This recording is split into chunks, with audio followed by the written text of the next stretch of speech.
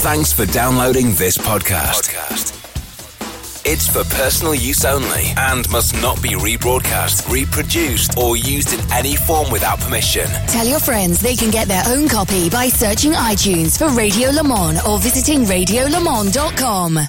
World's longest running motorsport magazine show, Midweek Motorsport. News, features, special guests, and analysis from the experts. Formula One, sports car and endurance racing, rallying, touring cars and bikes. If it has wheels and an engine, and they keep score, it's on Midweek Motorsport.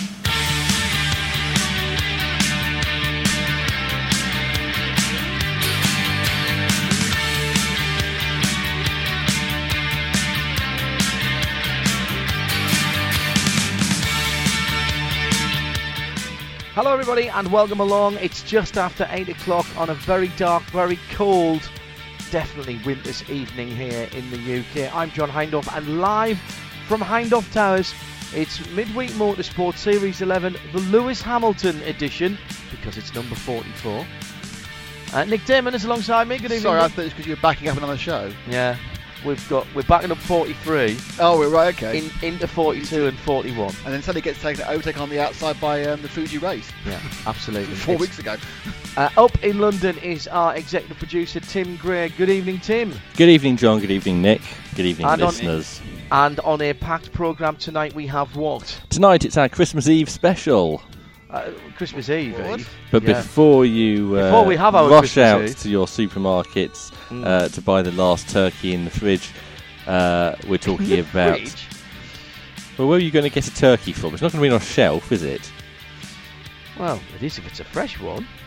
It'll be in the fridge. Okay. We are talking about the wonderful responsible adult who will be here with some Christmas present ideas for you to buy for your loved ones, or not so loved ones, if you're feeling very generous. Hello to Sarah Rigby, who's joining us tonight. Marshall Pruitt will be with us later on. Simon Hoff says the fire is burning. Adult beverage cupboard is open for business already for Midweek Motorsport on this cold winter's night. In pit lane with us tonight, no apologies for absence. Wide awake planning our Formula Student Australia coverage next week. Hello guys. It's been a while since I've been able to listen live, says Hugo de Martella, and he says, but here I am, and we have some refreshments at the ready, which looks to be a chocolate motorcycle. Oh. That, in fact, that looks very Triumph-like. That looks like a chocolate Triumph. It does. Triumph in chocolate as well. Yeah, it's very good, Nick. Very good. Actually, no. Looking at that headlight, Cal, I think actually that looks more like a Harley. It could be a Harley. Yes, you're right with that headlamp, Cal. Miggins Motorsport listening in tonight. So is Paul Markart. In class, as if I can focus on that, says Dan Hounsell after this evening's news. Oh yes, we've got some big news tonight. Darryl Bowd is with us this evening as well as Nick Holland, Davey Two Brews, as well as Tyler Kinghorn, and Ben Gooding as well. So more people telling us they're here than not tonight, which is good. And the Christmas gift list is ready. So it will be the Christmas Eve edition tonight in about an hour's time. Pen and papers at the ready. Money Elysium tuned in from my cube, listening to us and getting ready to head to the Ferrari World Finals at Daytona this weekend. And, well, that's the housekeeping done. Let's play a jingle and get cracking with some news. Tim. Hello. Good morning.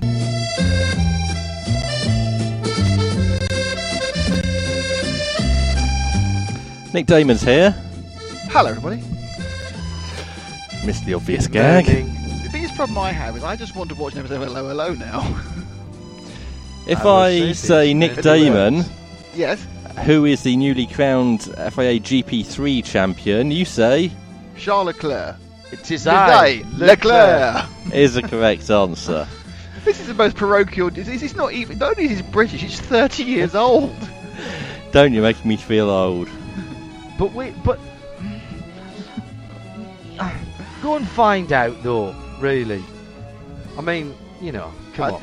I'm sure Hello Hello is available on a great number of streaming devices and YouTube, and if you are not from the UK or you are under the age of 25, watch it. You'll never see it again. They won't put it on because they all think, because people put on funny accents, even though it's in a non-judgmental way. Bit like me, really. Yes. So Charles Leclerc is the new GP3 champion after Alex Albon crashed twice at the weekend. Who was the other driver who had a chance of winning? What about GP2? Who is the GP2 champion? It is I, Pierre Gasly. Another Frenchman, Pierre Gasly. Doesn't work quite as well, in fairness. No, although the pun in the headline on the press release I got today I quite enjoyed. Let me see if I can dig that out, because I can't remember it. Pierre gets on the gas. Lee to win. No, it's the Great Gasly. Oh, very good. That's another literary reference. Marvellous. Yes. Let's hope he doesn't end up dead in a pool. Sorry, I've given the end away now. Well, yes. So they are our champions of the single-seater championship supporting Formula One, all of which were racing in Abu Dhabi at the weekend. Formula One concluded there as well. What happened there, Nick Damon? Nothing at all. What I said was in last week's show was that Hamilton would win, Rosberg would be second, the two Manners wouldn't score any points, and about 18 cars would finish. All of which I got almost exactly right. So I'm resting on that. What happened was I was very Lewis Hamilton upset that I didn't get my predictions right. What happened was Lewis Hamilton did what a world champion driver does, which is attempt to try and win a world championship. Yep. Nico Rosberg didn't let him by not being flustered, and also because all the rest of the cars are far too slow. So even if Mercedes not trying can win a race and come second. And then everyone massively overreacts on social media and in the press, saying it was the worst thing ever, and I can't believe it, and how could you, and whatever. That's not true. Because every driver that's been asked has said it's exactly what he should have done. Yeah. The World Championship for manufacturers was gone. Yeah. So team orders don't come into it. Team orders absolutely don't come into it. The only reason you would have team orders in a situation like that is if the team favoured one driver over another and wanted one driver rather than the other to win the World Championship. Lewis's answer to the instruction that he got was, I'm losing the World Championship, I'm not going to lose the race. And he wasn't. He didn't. And Mercedes was still first and second. First and third. Even if first and second, and even if some way Vettel got past Rosberg, he wasn't going to get past Hamilton. He had so much in hand, his tyres weren't getting warm enough. Yes. It was a championship driver, and he was making a point again. He's making a point that I have, in my opinion, as Lewis Hamilton, I have lost the World Championship due to inferior reliability to Nico Rosberg. I am going to prove I'm a better racer than him, but then everyone knew that already. But record books say that Nico won, and this whole thing. No, well done. Listen, well done to Nico. Absolutely. Nico did exactly what he needed to do. Was Nico that bothered about it? I would suggest not, because if he'd been that bothered about it, and we didn't hear his radio, but if he'd been that bothered about it, and if he could have got close enough to him, he could have got up to the back of the Mercedes of Lewis and tried to overtake him. And of course, if they'd come together, he would have still won the championship. So it was a no-lose situation for Nico. He wasn't bothered. Slightly bothered, but he gave him a tense time. He would, in fairness, probably. Because he was having to worry about cars behind him, he didn't have to do that thing where you're worrying about every single noise from the car. So probably, whatever happens, if you're 10 laps at the end of winning the World Championship, your life's ambition, you're going to be nervous anyway. So he didn't mind. I don't think Paddy Lowe or Toto Wolff really covered themselves with glory by trying to make it out some sort of like HR issue. And then something it was really interesting to point out. Do you know what? If they hadn't won the championship, so the race. Mm-hmm. They actually would have saved themselves money. Why was that, Nick? Because your entry fee is based on the number of points you score, That's whereas your prize money is based on the position you finish in the Constructors' Championship. So they don't finish super first and get more money by winning 19 races rather than 18, but they do pay for those pounds. What do pounds make points? Their entry fee is based on the points they scored. So if they parked the cars, they would have saved themselves, I think, $430 or $43,000 by not doing it. It was a fantastic storm in a teacup. All we're going to do is No, but hang on. Lewis his job's in jeopardy now, apparently, according to all the experts. Only according to the Daily Mirror. No, and the Telegraph and the Guardian and the whole of Fleet Street. Rot. I suppose really when they prepared their 4-page spread of Lewis being the champion and when Nico wins, is not particularly well known or particularly exciting, they had to fill the page with something else, and it was rubbish. And it didn't. No one in the actual paddock thought this was going to happen. It's not even going to be mentioned. There's not even going to be a meeting about it. There's not even going to be an email about it. They're going to start next year. And the one thing they say, I mean, the point about it is, if you're going to have a more competitive season, why are you going to clip the wings of your faster driver? Well, but obviously one or two things that have come out in the last week or so that we haven't talked about, and is one of the reasons why Nico got re-signed, was when Nico took Lewis out at Barcelona. Lewis really threw his toys out the pram and threatened to park himself and walk away at that time. And in fact, there was a test just afterwards, wasn't there? Rather than Esteban Ocon doing the test, which he's supposed to do, it would end up going to Pascal Wehrlein, who was their potential emergency replacement, and they signed up Rosberg for 2 years rather than 1. And because obviously the initial feeling about that Spain accident was it was mostly Hamilton's fault, but it's now switched around to be mostly Rosberg's fault for closing him down. So I think we said at the time that it was mostly Rosberg's fault. I'm talking about the perceived wisdom, inverted commas, which we've seen is not very wise. But it comes down. I think the last 4 races have proved a couple of things. They proved that a fully focused Lewis Hamilton is untouchable in a good car, and they've also proven that Nico Rosberg is absolutely very, very able to withstand pressure and get himself where he needs to be. And the end result of the whole thing is that for 3 weeks we'll go around saying, oh, well, Lewis is unlucky, and then we'll forget about it, and Nico Rosberg's world champion, and he might even break the tradition and put number 1 in his car, believe it or not. And it's great. And we're going to next year, and do you know what? Good for him if he does. I think they should.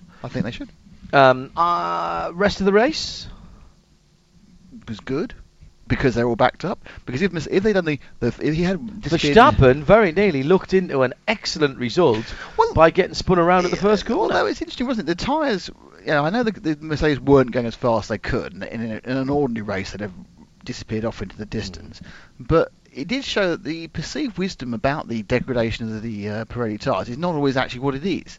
So you kind of think they're getting them off too quickly. I think I think there's a kind of these current generation of tyres, it seems to engender a natural fear about them. And how we're always saying, oh, they're going to go off a cliff. Oh, they're going to go off a cliff. I haven't seen a tyre go off a cliff for 3 years. What, because all tyre engineers are pirates? Apparently so, yes. It's going off a cliff, I haven't actually seen any cliffs for 3 years in Formula 1. Well, he's had some trouble, but he's been found not guilty now, so it's fine. No, seriously though, but I think people they're so frightened of what the undercut, world's worst word, and everything else. They don't actually. They only ever try anything when they have to, because they've got to stretch it to the end, or they. And in fairness, give Red Bull their due. They did something different in qualifying because they were going to start on the softs rather than the super softs or the ultra softs. I think the point about it is that Christian Horner obviously has been playing interference for the last couple of races. He was suggesting that there was going to back him up, and then he's been rent-a-quote. And what he's trying to obviously do is do anything he can to destabilise Mercedes over the winter, because he believes his car will be competitive next year. So he's now already started the mind games for next season with Mercedes. Let's hope it's not a waste of time, and let's hope it is that way. But you love a change in regulations, Mr. Damon, don't you? Well, it gives you a chance, because let's be honest, but if we carry on the same regulations next year, we've had the same result. But everybody now can build their copy of the Mercedes-Benz engine, because the Jeton system has been there are no more Togons. Togons have gone. Yeah, no, exactly. So so effectively the engines which are really suffering, which is the Honda up and down bits of the Honda and the general. Not, by the way, the hybrid bits of the Not Honda. anymore. No, because they sorted all the hybrid bits out this year, but the up and downy bits aren't good enough. They can build completely new uppy downy bits, and as you said, roundy bits as well, because that's important. There are some roundy bits as well as uppy downy bits. So the ICE, the internal combustion unit, can be completely redesigned over the. I'm sure it already has been completely redesigned. They can actually put in the car over the winter. Renault are building a completely new engine, which of course will be Tag Heuer, which we found out for at least another couple of years when it's running within the Red Bull. So they are going to be, whether they catch up or not, they're definitely going to narrow the gap in pure horsepower terms to the Mercedes. So if it was 40 horsepower, it'd be 20 or 10. So that's good news. And then of course we're entering a formula which is getting much more down to aerodynamics, which is not necessarily good news. It doesn't mean we're going to get change around. Problem is, though, John, most change of regulations normally have somebody who gets it right when the others didn't. Or somebody who gets it wrong more. Yeah. Yes. So, like, with the last big ones, the 2008 to 2009 change, of course, it was Brawn who got it right initially with the double diffuser, and then slowly they were caught back up again by everyone else in Red Bull because they had no development money. And, of course, the last trick regulation, which is an engine formula, Mercedes got it right. This from the collective, Andrew Mather says, isn't it not a bit typical of the series that the most exciting bit of the F1 season involves a driver going very slowly? That's the point of Formula 1, according to Niki Lauda in 1976. Well, I think he was stealing Juan Manuel Fangio's original quote, if I'm honest. Alan Prosser says, now I'm going to move to this place called Jeopardy. There seems to be a lot of jobs there, including Lewis's. Very good. Hamilton untouchable in a great car. Focus. Rosberg can perform under pressure, says Jesse. Don't actually disagree with that. Yeah. Right Turn Lover says, did Red Bull misread the race if Ricciardo had also saved a pit stop? Yeah, I thought and on that where would Max have been if he'd not spun at lap 1, turn 1? He would have been in exactly the same place, Nick Holland, because they changed their strategy on him. What happened was, apparently, and I didn't know this at the time, Ricciardo Daniel had flat spotted a tyre.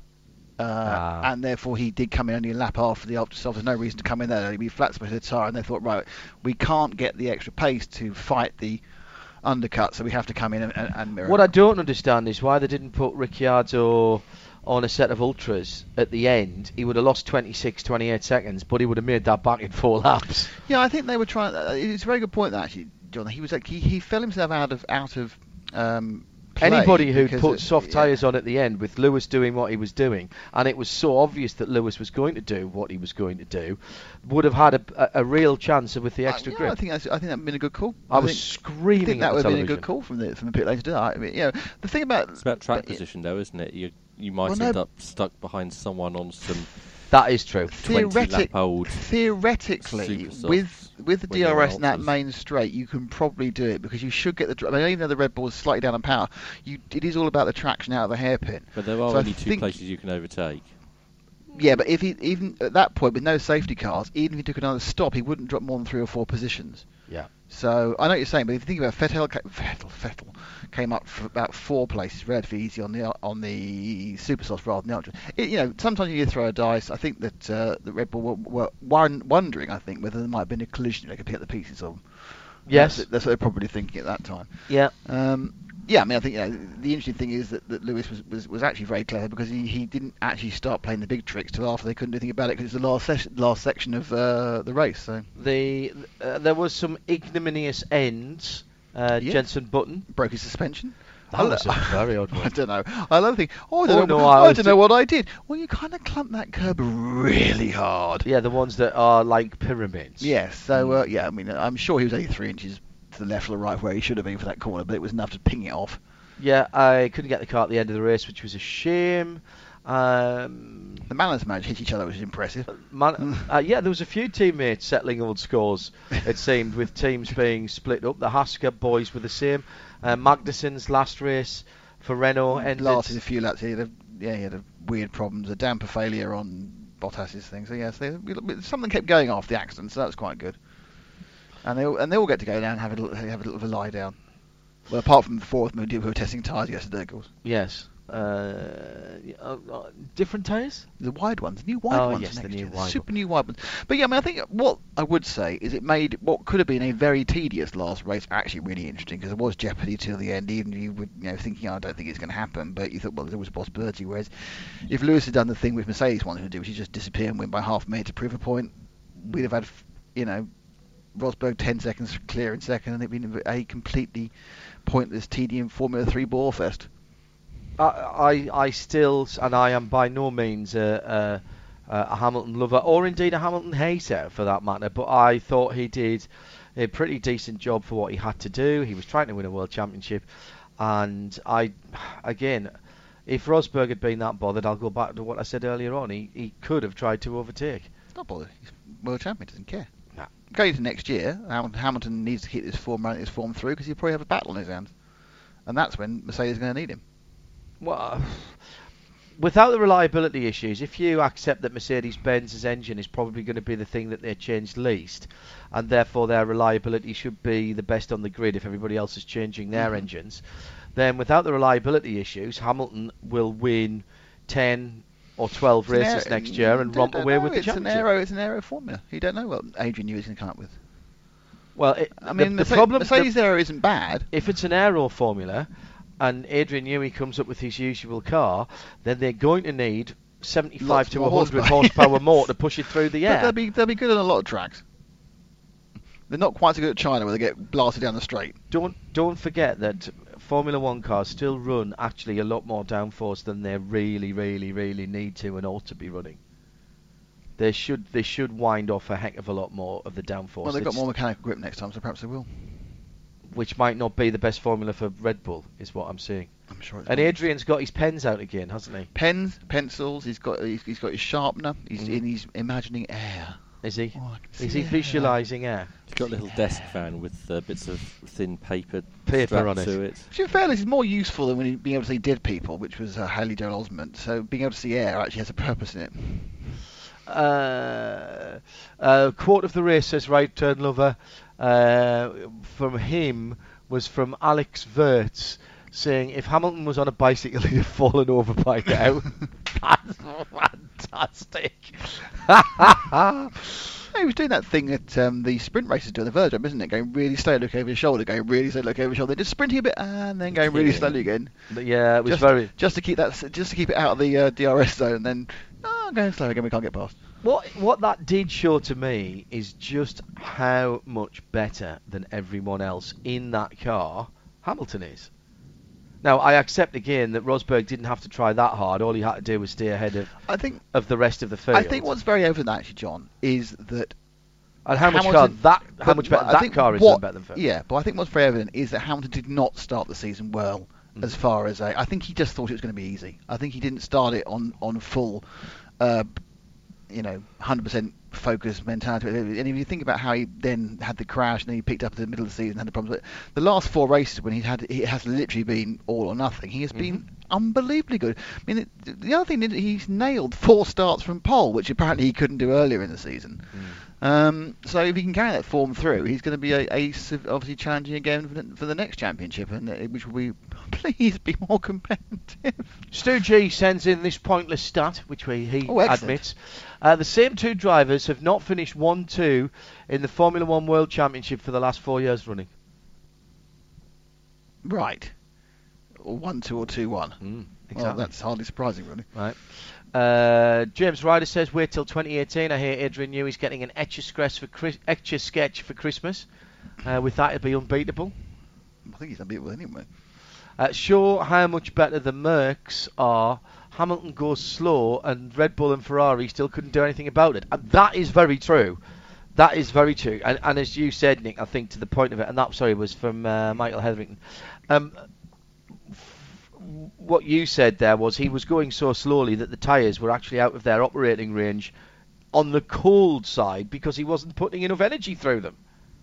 It was a masterclass in going Backward very, cycling. very, very slow. Yeah, I think the track does suit the Mercedes more than some of the others, but it would have been if they had been going. It's been round 3 and they were going for it. It was completely embarrassing for the rest of the teams on the grid. You're listening to Midweek Motorsport. It's episode 44. It is the Hamilton episode, of course. That is his number. Of Series 11 in 2016. Lots of season reviews coming up in the next few weeks, and still to come. It's Christmas Eve and the 12 days of Christmas. That will be coming up just after 9 o'clock UK time. On another stats note, Right Turn Lover comes up with this crack, and when we do our preview, each German Formula One champion so far has successfully defended his maiden championship. So get your money on Nico now. That's both of them then. That's both Michael and Sebastian. Still going to be the best car next year. I'm telling you. Okay. You still need the horsepower. There's no substitute for power, mate. Torque is your friend, and power is also. Well, you say that, but the Red Bull didn't have the most power in the 4 years Vettel won. Had the best chassis. Didn't have a bad engine though. It wasn't 100 horsepower down. No, it wasn't. No. They were moaning a lot, but it was probably 10 or 12 down, perhaps 15 on a bad day. Which barely any driver in the world could have actually noticed. Oh, no, they can. They can. That's Only if you've got a car that's as aerodynamic as a brick. Well, there we are. Aerodynamic and downforce are absolutely opposed. Well, there's difference between unless you get it under the car. Downforce and drag. Yes, it's the trade-off. Is the trade-off, isn't it? That's why they should have done that. Anyway, let's not get to 2017 yet, 'cause there's enough problem with that. Moving on, Tim, where would you like it? We've got a packed programme tonight. Lots of things have happened today. I have a linked programme. I don't know whether Tim's seen this, but the annual Team Boss Who's the Best Driver in F1 has come out. Are you going to cover this? Vote. No, Shall we do that now? Yes. So you have to best. So Toto Wolff, Christian Horner, Maurizio Arrivabene, Vijay Mallya, Claire Williams, Eric Boulier, Frank Toss, Gunter Steiner, Fred Vasseur, Manisha Kaltenborn and Dave Ryan voted for their best drivers of the year. In a secret ballot, they hadn't got to vote for their own drivers. Right. So and it was just one man vote or one woman vote? They give I think they do it in 25, 50. Okay, right, okay. So they can vote for more than one. Yep. So who do you think was voted by the team manager as the best driver of the year? Alonso. No. Lewis Hamilton. Absolutely right. Who do you think was voted as the second best driver of the year? Alonso. Absolutely not. Raikkonen. Ricciardo. Nope. Verstappen. Yes. Right. Who do you think was the third best driver of the year? Ricciardo. No. Oh, world champion Nico Rosberg. Was only voted third. So it's Hamilton who won by 50 points. Then it was Verstappen who was 7 points ahead of Rosberg. Ricciardo was a long way back in fourth. Vettel was fifth with only about a third of the points of Hamilton. Well, I'm surprised Vettel was ahead of Raikkonen. Alonso was sixth. Because and then Raikkonen was seventh. I agree with you. I think Raikkonen. I think when we do our review, I said Raikkonen shouldn't have been retained. I was completely wrong. Yes, but that was you've had a Massa year as I had when I said Massa would never be the same again, and I was wrong. And he kept going far longer than I thought he would in Formula One and did a pretty good job. I think in relative terms, please judge this in relative terms to Raikkonen. I think Raikkonen's had a sparkling year this year, and that's not a word that you would normally use. I think the first 3 or 4 races he was behind, but certainly in the second half of the season, he's been much better than Vettel overall, and he obviously finished behind him on Sunday. But that's much more down to the difference in the two strategies.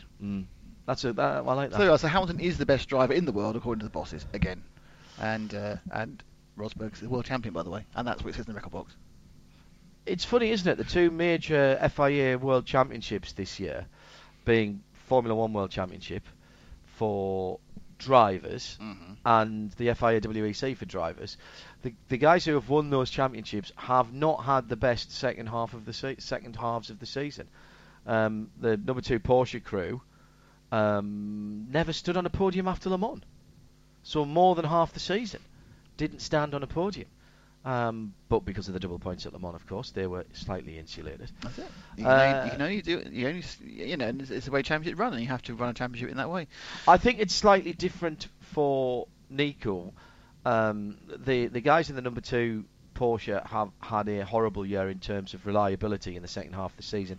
Basically, as I said to Neil Jarney, of which more later, by the way.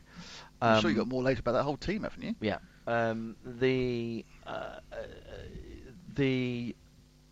said to him, did you break a mirror by hitting it with a black cat as you walked under a ladder?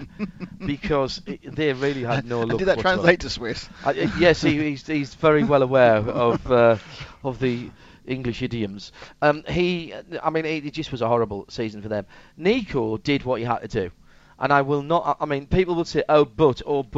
Yes, but he didn't need to do anything else. And you can speculate as much as you want about Rosberg's performances and his finishes towards the end of the season, but he didn't have to do anything else. Now, if he'd had to do something else, would he be able to? Do you know what? It doesn't matter because he did what he had to do. That's like saying, "Oh yeah, but if the team had to score another 3 goals in the second half, they didn't play as if they could." No, because they were 3-0 up and they sat on the ball for 45 minutes. Or in American football parlance, if you just kill the clock because you're 2 touchdowns up, then you just work the clock so that the other team doesn't get field position and get the ball back with time to do anything with it. And that's not saying, "Oh, you've got no offense, you can't move the ball." No, you're just managing the situation as it's in front of you. And Nico did that perfectly. And do you know what? He doesn't care. Because next week, or later this week, he's going to go to Vienna, which frankly means nothing to me. Oh. No, Vienna. And he's going to pick up the big sparkly trophy. Unless something changes in the next 24 hours. Which he isn't going to do. Are you suggesting you know something? No, I'm just suggesting that it's 24 hours until he picks up that big sparkly trophy in Vienna. Oh, Vienna. Oh. Vienna. Chris Smith on Twitter says the turkey would be in the freezer, surely. Not if it's Christmas Eve, because otherwise you're not going to be eating it on Christmas Day. But you get fresh turkey.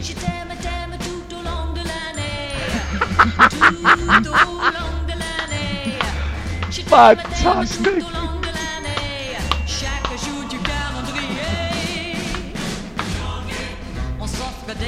The listener will be confused as to why we're playing. Is that David Ali Day? Petula Clark. Oh, it's Petula Clark singing in French. French, of course it is. Because of course she is French.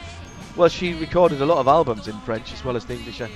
That is Calendar Girl, made famous, I would suggest, to most of the world by Neil Sedaka, but covered there expertly in French by Pet Clark. Fantastic. Oh, hang on. And this is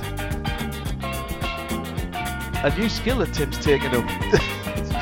Perhaps it can be louder. It's very loud. How much not as loud to the listener?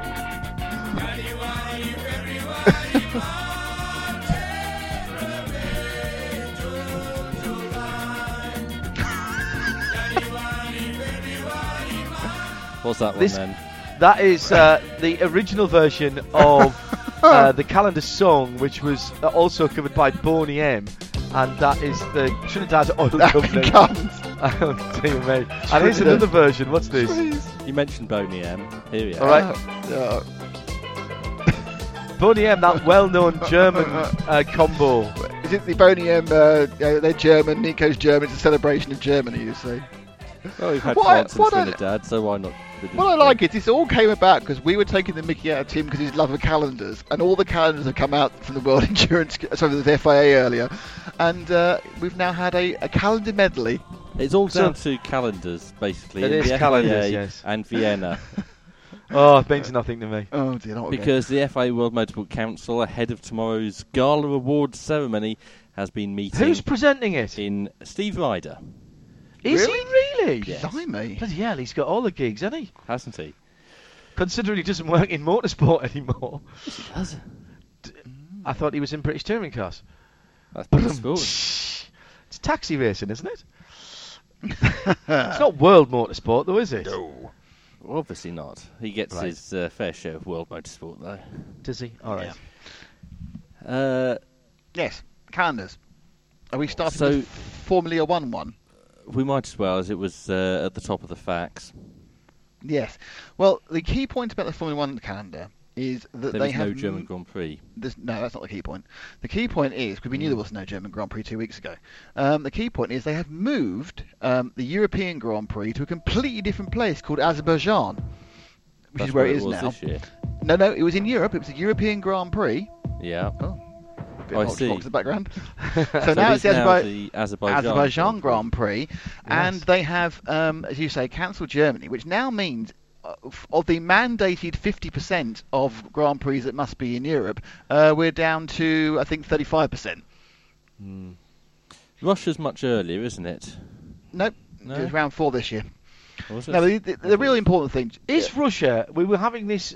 It's not in Europe. Russia's in Europe. Sochi's not in Europe. Sochi's very much in Europe. Well, that's all right. Answer the postcode. That's 40% of the Grand Prix. Then the key thing, actually, though, on all this is that Azerbaijan has moved a week. It no longer clashes with Le Mans. More importantly, there are no clashes with Le Mans Test Day, and there is no clash with the Spa-Francorchamps 6 hours either. So, if you were a Formula 1 driver who fancied a go at Alonso, sorry, just clearing my throat there. At Le Mans, there is nothing holding you back now, except possibly your contractual obligations. But if you were a well-known racing driver who expressed a desire to race at Le Mans only at your awards ceremony a couple of weeks ago, and you are in a very strong position because your contract is running out at the end of the year, and I'm sure your employers would like to employ you in the future, do you not feel it could be a bargaining chip? chip to make sure whether you could go back again or not. Let me go and get the large baseball bat that I have. Actually, it's a cricket bat, but let me go and get the cricket bat out of the other room and basically hold that like the sword of Damocles over the top of McLaren and Honda. I think sometimes Hulkenberg might also be looking to go back, but Hulkenberg obviously has signed for Renault. Now, whether Renault consider themselves rivals of Porsche is questionable in the family car market, and whether Hulkenberg has negotiated something else, I don't know. But there is now the opportunity, if any F1 drivers have the inclination to do it, for it to happen. You own a Porsche, John? 112. More than one, actually, yes. I thought one was Eve's. One's Eve's, one's mine, and one's ours. Oh, so you have a third one? Yes. Oh, do Have I keep missed up. one? Which one have you got then? You've got the 968. You know about He 968. doesn't know about. He's forgotten about the 968. Would you trade it in for Renault? Well, interestingly, you should say that, of course, as I zip up the anorak, because you could say that the 968 and the Renault were very closely, very similar, because if you go back to the 924 And the Renault Fuego. the Renault Fuego were the product of the same styling And they exercise. do look very similar, and that is so. We are so Anaraki. Rejected design.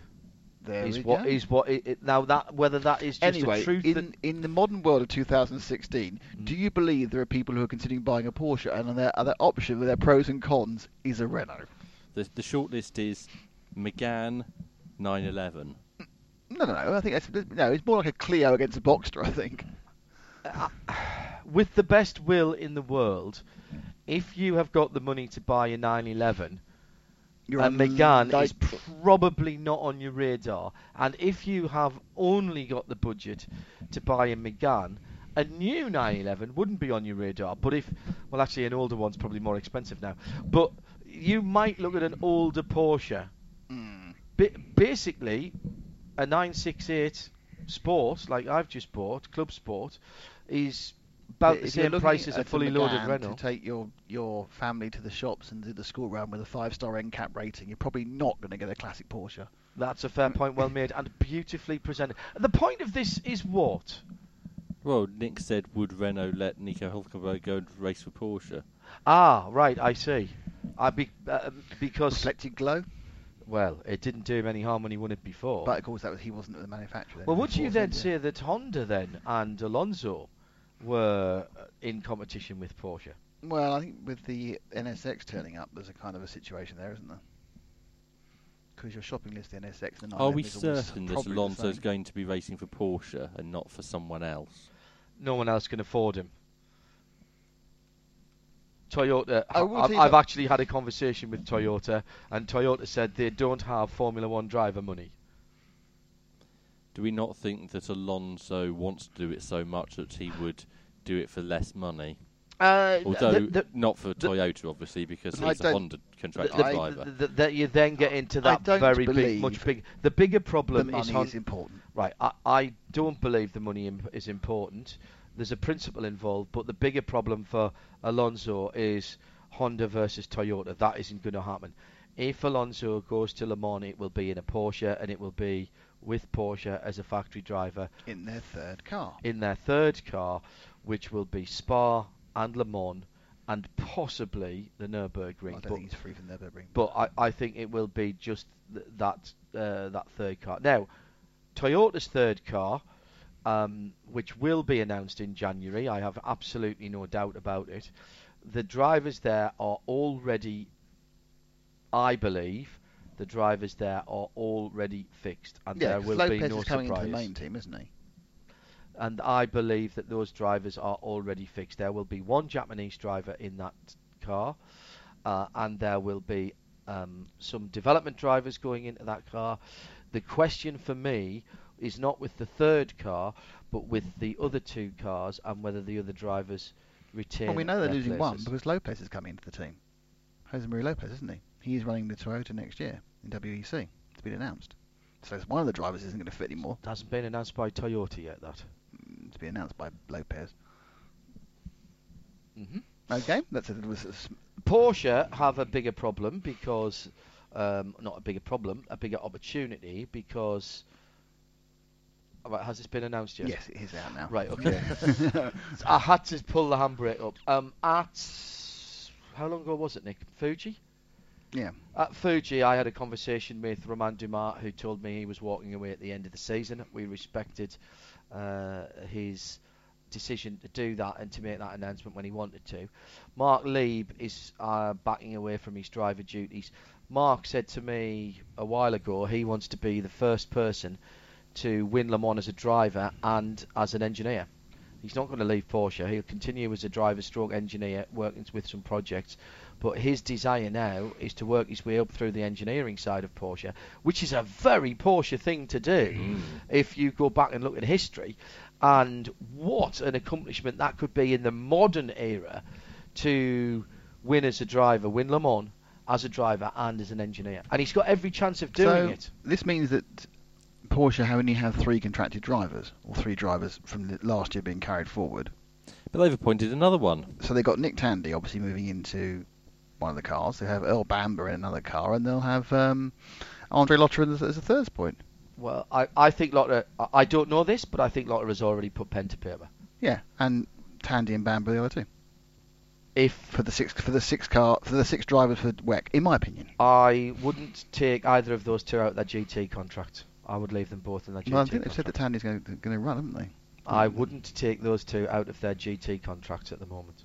I think that they might be disappointed. They could be the third car again. So who are going in the main car then? For the whole season? Mm-hmm. Well, wait and see. No, this is the whole point of the programme. You now tell us who you think it is. Right, so you've got Hartley, you've got Timo the Irishman, but Timo Bernard, and you've got Neil Yarny, are the 3 contracted drivers who are carrying on to next year in whatever combination they are. And that's the key. What combination might it be? So full season wise, they need to find 3 more drivers. And bear in mind that Brendan tested the other car in the rookie test. Now you could read something into that if you wanted to. Right. So you've got 3 drivers for the other car, of which Lotter will be one. Sorry, you've got 3 drivers. I think Lotter will be one. Obviously. There's 2 other seats. Yeah, and I thought that Nick Tandy had already been announced. So you've only got Bamber, who they have said will be their first choice. I know it doesn't mean anything. And the pick of the Audi drivers, which won't be. We know it won't be Fazler, because Fazler's chatting about other things. Do they want Benoit? Do they want Degrassi? Do they want Loic Duval? I think Duval would be a good shout. I shout. don't think they're having Jarvis, because Jarvis is already talking about looking for other things. Well, though that's because he's the one whose contract is at an end. Everybody else is going to get paid. Getting free money. Yeah. Yeah. Ollie, unfortunately, has hit the big time at the wrong time for him. I think he's done a pretty decent job this year, actually. And I think he would do well with another team. How that works out, I'm not entirely sure. We'll find out next week at the Porsche Night of Champions. Well, and oddly, again, my invitation has not come through. Is that because you haven't won anything in a Porsche? I've been a works Porsche driver several times. In fact, just not this season. Well, this morning you told me it turned on, it worked. Yeah, exactly. Absolutely right. Ryan Ziegler says, am I the only one that wants Specutainment to DJ for a few hours a day, perhaps a morning radio show? Been there, done that, got the T-shirt and the bags under my eyes. In fairness, those were Tim's record choices. Yeah, they were, absolutely. Well, apart from Vienna. Yeah. That means nothing to me. The FIA World Motorsport Council has confirmed the 2017 FIA World Endurance Championship calendar as well. Excellent, because I've already booked some of my flights for them. Yes. Think about our poor listeners or collective members who'd already booked a trip to Hungary, which has moved a week. Hungary wasn't on it. Hungary wasn't Formula on 1 calendar. The Formula 1 calendar. Yeah. Right. So hang on, in Formula 1, after the world's most long... No, Britain's moved a week, wasn't it? And drawn-out season. Basically, everything from Baku has moved. Yes, they've until you get to the end of the summer break. So, Germany's out. Germany's out. They've shuffled... Brazil's under threat. Interestingly, the British Grand Prix now clashes with Formula E in New York. Oh, excellent. So they've got another Formula E... No, it doesn't really matter apart from press coverage. So that That is... Particularly as it's a massively different time zone. And there's no drivers who Do both. do both. Not at the moment. So that may... Oh, no, it wasn't New York, was it? Was it New York that It was clashed with... Montreal. No, it was Montreal, and that still clashes because nothing's been moved. Right, but that doesn't matter because... Well, it does to Sebastian Buemi. It doesn't And because Sam they'll Bird. already have wrapped up the title by then. Well, And Sam Bird's only going to be standing at the back end. Oh no, not in Formula One. WEC, yeah, you're right. in WEC. Buemi will be... his contract states that Toyota takes precedence. Obviously. So he will be there. So if he hasn't wrapped the championship up by then, He's got a problem with his double header. that gives an opportunity. Sam Bird, I don't know, because I'm led to believe that DS pay quite a lot of money, and other than Jimmy Bruni, I don't know how much Ferrari. Don't kind of walk out Ferrari. I don't think they probably pay as much as the numbers Yeah, but I've it's been not told. always about money, was it? No. It's difficult, isn't it? Because it's the last of the European rounds and championships. I mean, championships this year were won by a handful of points, and as we've just pointed out, it might look to see. Oh, I've been clickbaited. Which is why I kept raising my eyebrows at you. Okay. It might depend on how Sam's done in the FIA Championship, because, as we mentioned, one of the other things that the Motorsport World Council have announced is that GTE is now a full World Championship, a full FIA World Championship, not the Drivers' Cup. It is a proper World Championship where you will go to the gala To Vienna. Well, it would be if it was this year. It would of course be in Vienna. It may be Vienna next year. Where was it last year? Last year was Abu Dhabi. They had a lovely party there. And given that a handful of points, as I say, decided the World Championship or decided the championship this year, which Actually, will be a World the Championship. previous year might have been Abu Dhabi. I think last year might have been Rome. It was somewhere bizarre last year. It was Monaco for a while, wasn't it? It used to be and then Monaco Paris. every year, and then they started Then it was moving Paris. around. Yeah, it was literally a movable feast. And they had Alan McNish and Louise Beckett present it. Yeah, I suppose Lewis For a while. Now it's Steve Ryder, He may He not be was in taller on than his both of own. them. which in fairness, isn't. Louise is taller than both of them. Doesn't really kind of make up for either of those two. I think Sam Bird's decision will probably depend on how he's doing in each of the championships by then. There's quite a lot of other overlaps if they people drive the same way, because obviously Nelson Piquet Jr. was also in WEC, wasn't he, as well? And Yeah, but he's not. Well, potentially not next year. It's what is clear is that the WEC is not and was never going to, even when there was 8 drivers. Even when Audi was involved, there were 8 drivers that it would have affected. And it was absolutely clear that the WEC could only move because of the logistics of that being the last European round before they go to Mexico and the Americas. The logistics meant that it would have had to move back 1 week. That was the only way it could move, which meant that the ELMS at Salzburg, at the, what's that called now, the Red Bull Ring? Yep. Because Salzburg. Sorry, That's the not Österreich Ring. But it is at the A1. But it is at the A1 ring. Though. It is. Sorry, that's at the Österreich Ring. That's the 1997 Yes. name. It is at the Red Bull Ring. You're absolutely right. That would then have had to have moved to ELMS, and it was made absolutely clear to me from the ACO that there was no way that they were going to inconvenience over 100 drivers for the sake of the 8 best paid drivers on the grid. That it just wasn't going to happen. And it's certainly not going to happen now when you take the Audi drivers out of it. So, I don't think there's any surprises. Whose there. fault is that? Poor scheduling. It's nobody's fault. It's just the way of the world. People can't. I mean, ultimately, there's only so many weekends that you can run. But if you do have such a heavy cross-fertilisation in 2 series, it isn't beyond the wit of man. Or you can't avoid F1 both of them because there's only various other weeks. So therefore, you go, right, let's at least avoid each other. At one point, what happened to F? I thought everybody was supposed to be a winter series anyway. And It runs. I just let you get onto the. It runs till July. September to July, end of July. Yes, that's the winter almost everywhere. But more of the races are in not the months you would consider to be winter. That is true, yeah. If you look at Mexico on the 1st of April, then Monaco 13th of May, Paris 20th of May, June the 10th is Berlin, 1st of July Brussels, 15th of July and 16th of July New York. I suppose you could argue that actually it's summer heavy because at the end of the season they've got 2 double headers. Anyway. So we go back to calendar news? Yes, go on, more calendar news. Because we have a FIA Championship that's coming back to Britain. Hurrah! Rallycross. The 2017 FIA Formula 3 European Championship. Oh, why do you You must be delighted about that, are you? Yeah, you don't know when it's coming back. It's got a TBA. It's coming back to the circuit of TBA on the date of TBC. Ah, right. So what is Formula 3 buddied up with these days? Still mostly DTM. Well, that's not coming to DTM doesn't come to the UK. No, it so also doesn't go to Monza or Po.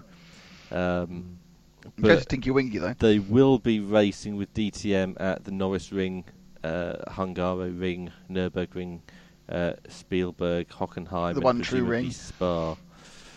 Spielberg's the Österreich ring, isn't it? Yeah. Not Salzburg. It's the A1 ring. Yes. It's the Red Bull ring. They were trying to buy the Salzburg ring, and then they decided not to. Well, what would be the point having 2 circuits in one country? Well, we have about 12 in our country. Yes. Yeah, but they're And not Spain. all owned by Red Bull. I'd like to point out the whole of Austria is owned by Red Bull, so you know what you're going to do. Moving on. The FIA World Touring Car Championship has announced its calendar. And nobody cares. Wait. It has its traditional summer break Of a year? which this time will be from the 6th of August, subject to ASN confirmation of the Argentina race actually going ahead. Because if that race doesn't go ahead, it'll be from the 25th of June until the 15th of October, when they go to That is a cracking Shanghai. break. That is a cracking break. A summer break that is longer than their winter break. So the FIA World Touring Car Championship is now more of a winter series Excellent. than Formula E. Why don't they just have a permanent break? That's good. They've got more holidays than teachers. I have a question for you. Mm-hmm. It's based on calendars. Right. It's He's pointing at me when he says this, by the way. based about I couldn't see WEC. him right. pointing at me. Has that whole idea of going to a different rotation with Le Mans either finishing the whole thing died now then? No. The issue that they have got with that, which I think is the only thing that's stopping them going there, and take Formula E out of it because that wasn't in the thought process when this was going on. I think it would have to be now. Was if you have the end of the season at Le Mans, you potentially have the Le Mans winners outshining the world champions. Now, and I understand that. So then do you decide, does Le Mans start the season as the Daytona 24, the Rolex 24 Daytona starts the American season? That's a possibility, and it would be a great way to start the season. But then you're starting a winter series, in inverted commas, in June. And I think it's an interesting concept. They would like to do something different. It would mean shuffling around some of the dates, I think. But then your issue is going to be, because now, it's not that long ago in my lifetime, quite a long ago in some of our listeners' lifetime, when the season would finish in end of September, beginning of October, and not really start again till end of March, beginning of April, in terms of European events. Now, whilst that might still be true of national events, international events aren't governed by that anymore. And, for example, the last event that we'll be covering this year, we don't get home until 4 days before Christmas. And then we leave again straight after New Year to go to Dubai. So and the row before, you know, the winter months now, with the opening up of new markets, particularly in the Middle East and warmer climes, the winter season is not as bereft of motorsport as it used to be. And particularly interestingly, of course, not endurance racing. And whilst that probably wouldn't bother the factory teams so much, But the privateer teams who are still, to the major extent, relying on gentleman driver money, or GP2 and GP3 driver money, they still would have to compete with some of those other events, particularly in the GT classes, and I think that is a consideration now where it wouldn't have been maybe 5, certainly 10 years ago. But there is still a desire to do something different that allows Le Mans to be to still be what it is, which is the world's greatest motor race. It's just in the middle of a season at the moment, and the problem has been, and in fact I think if you look at the calendar this year, you'll notice the Nürburgring's moved even closer to Le Mans. It's about as close as it can get now to do the turnaround time. About a month is what the teams say. Again, the private teams say it takes them about a month to get back from Le Mans, rebuild the cars and get them back out on the road again. So that's about as close as you get. So you have your biggest race of the year, you have all this media attention, and then, in the past we've had 5 or 6 weeks where there's been nothing and you lose all that momentum. And I think they want to get away from that. So if that was the end of the season, great. If it was the beginning of the season, great. But you still have to have that next race pretty close to it. Can we get back to the FIA World Touring Car Championship? Go for it.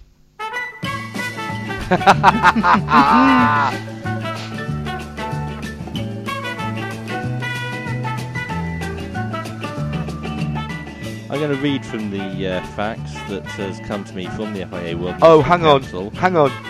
Can you turn the bed down to us a bit, because I can't hear you very well. I'm sure it's fine to the listener. Is this about qualifying? No. Is it about a fight in the paddock? No, go on, read away then, and then we'll come back to qualifying. I'm going to dim our mics now. At the request of the WTCC promoter, the World Motorsport Council approved further investigation into the possibility of implementing a Joker lap on its temporary circuits. This process currently sits with the FIA's Safety and Circuit Commission. Keep going. Well, no, then it just talks about the calendar. They are taking the mickey, surely. How can you have a Joker lap? What? You have to do one lap of the Grand Prix circuit at Brands Hatch, and the rest of the time you do the Indy circuit? Only on the temporary street circuit, so it will apply to Villarreal in Portugal, and to Marrakesh in Morocco, and, well, can you imagine not Macau in Macau, because can you imagine if that you get would the be a disaster. If you get the marshalling post on the extra loop and you just see one car a day, then that's it. Well, no, you'd see all of the cars. Once. Just once. But actually So twice, basic- because they have two races quite close together. And they'll be sitting there going, hang on, are they on their winter break already? They're not turning up. Yes. Is it September already? If it's October, it must be World Touring Cars. Can we call it the September lap instead of the Joker lap? Because there's very little going on there. Or indeed in August or much of October. Yeah, indeed. That is the absolute epitome of why the World Touring Car Championship is losing its way. When you say losing, all right. Long since lost. And relevance. I mean, it was the WTCC was the World Touring Citroen Championship for a while because they were putting all the money in. Now they've pulled out, and what are they going to do to get some interest back to it? It really is. Joker laps. They're going to have a second class of car, which will basically be TCR cars. Anything not a Citroen. That was the second class of car for the last couple of years. They're changing the rules to make it more expensive, which will Which will get rid of all the privateers because they've got no manufacturer teams. So we'll see what happens. Well, it sounds to me it's going to slowly disappear up its own exhaust pipe. There's also going to be a change in the point scoring system. Of course there are. Because when you come out, because you're going to have a little person dressed in your team wear coming out with a joker to get double points somewhere. Do you not see what they should really do? That you should get more points the later in the season is. That's why they've got a 3-month gap, because all the races in June and July are only worth 10 points. But by the time you get to August, they're worth 25, because the points have grown in a natural way. And then you harvest them. You harvest the points. That's it. I feed the points, I grow the points, I harvest the points. There's a cultural reference that most people won't get. I know. T. Falker says, wasn't there an intent at one stage to go both ways round Villarreal in the FIA WTC? is the Joker lap a realisation of that? That's fantastic. Half the field going one way around the track and half the field going the other. Actually, it might cut down on crashes. That is true. Perhaps they could miss it. Half the field could miss at the first call. The louts look rigged. They go, that's was a crash and a half, isn't it? Oh my goodness. David Two Brews, by the way, says on the WEC thing, I do like the fact that after Le Mans, focus switches to the WEC Championship. He said, leave it the way it is. Okay, understand that. Sorry, WTC, carry on. Right Turn Lover says, good that I have recently retired from watching the FIA WTCC. Can we call it the Jump the Shark lap? And Mickens Motorsport says, #penguins. Yes. And if you don't know, look it up. Go on to your favourite. We have talked about it so many times before. We have. I can't believe we have any listeners who are not aware of it now. Yeah. There should be some. Here comes the Belgian. There should be some videos embedded in the Midweek Motorsport page on the website before listening to the YouTube channel. Exactly. Yes. So just basically, so people know the required viewing before you start. Which from this week we have a low. We have the Vienna video, and we now have the penguins. The penguins from it's a knockout. Just to finish on front the here, thought, actually. Good point. The opening race, which is race 1, No, really? will continue with the current point scoring system, and the second race, which is called the main race, will now score as follows: first 30 points, second 23 points, third 19 points, fourth 16, fifth 13, sixth 10, seventh 7, eighth 4, ninth 2, and 10th 1. Have you seen the qualifying procedure? It's not mentioned in the facts.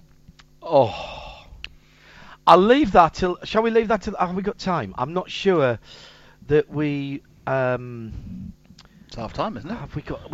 Let me see if I can get it up quickly.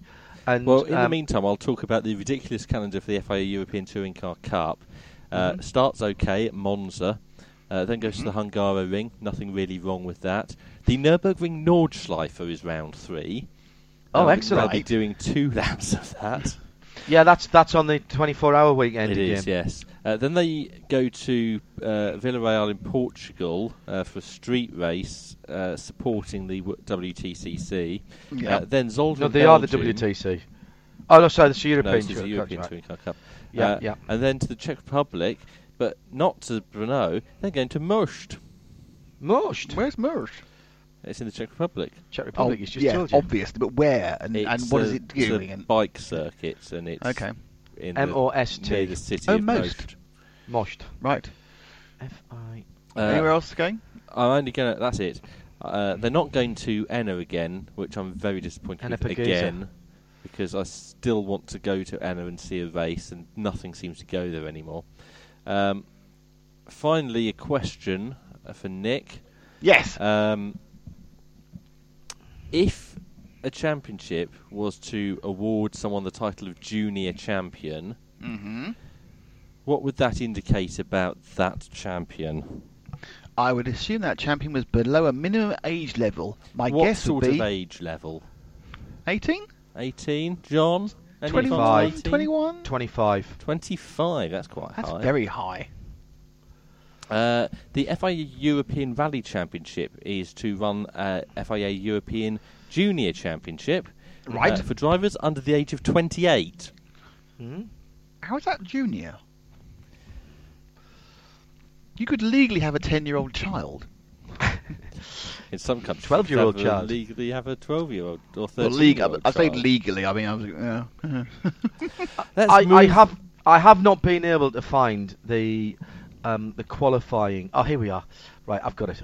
You've got to give me 2 seconds to get this up, because I want to read you, and I know we're moving into the second half of the show, and we'll have Christmas Eve in a moment. I can't get it up. Right, because yes, well there we are. It's the internet. You can't get it up because there's no internet. Well, there we go. I can't get it up because of the internet. Not the first person to say that. Please go and have a look at the FIA World Motorsport Council decision, and try and make head or tail of the touring car qualifying procedure, which basically the only line that it's missing is except on a market day in Stockton upon Tees. If it's happening, it's happening. It's happening in Stockton. Midweek Motorsport. And if you thought that hour was packed with insights and comments, wait till you hear what's next. Oh, we've got a packed second hour of the programme, Series 11, Episode 44. Nick Damon is with me, John Hindhaugh at Hindhaugh Towers. Marshall Pruitt will be talking all things American, and there's plenty of sports car news from the colonies that we can mull over in the second 60 minutes of tonight's programme. Plenty of sports car news this side as well. No Graham Goodwin tonight. He's on a plane heading towards Japan, heading towards the Asian Le Mans Series race at Fuji this weekend. And we've got, is there time for a pointless press release of the week? Possibly. There were some absolute crackers last week.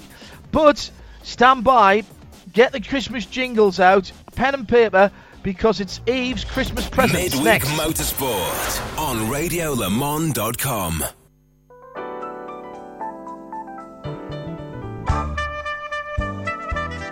Oh, very nice.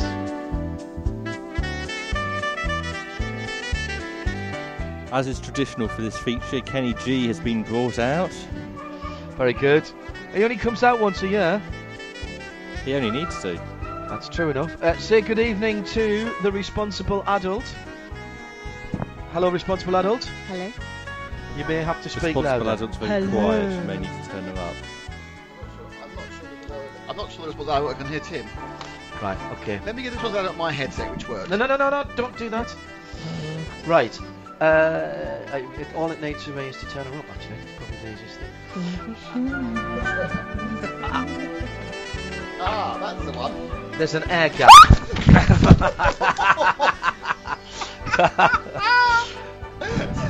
Was there a bit of an air gap there? Well, I haven't seen Eve move so quickly since I asked her to marry me. Come on, get the headset on. We haven't got all night. Nick had managed to pull the headset out with his foot. I see. No, it's down. It's down, don't You've still worry. got 2 minutes of Kenny G. You've got plenty of time. Right. Is that better, Eve? No. Well, that's just because it's too loud.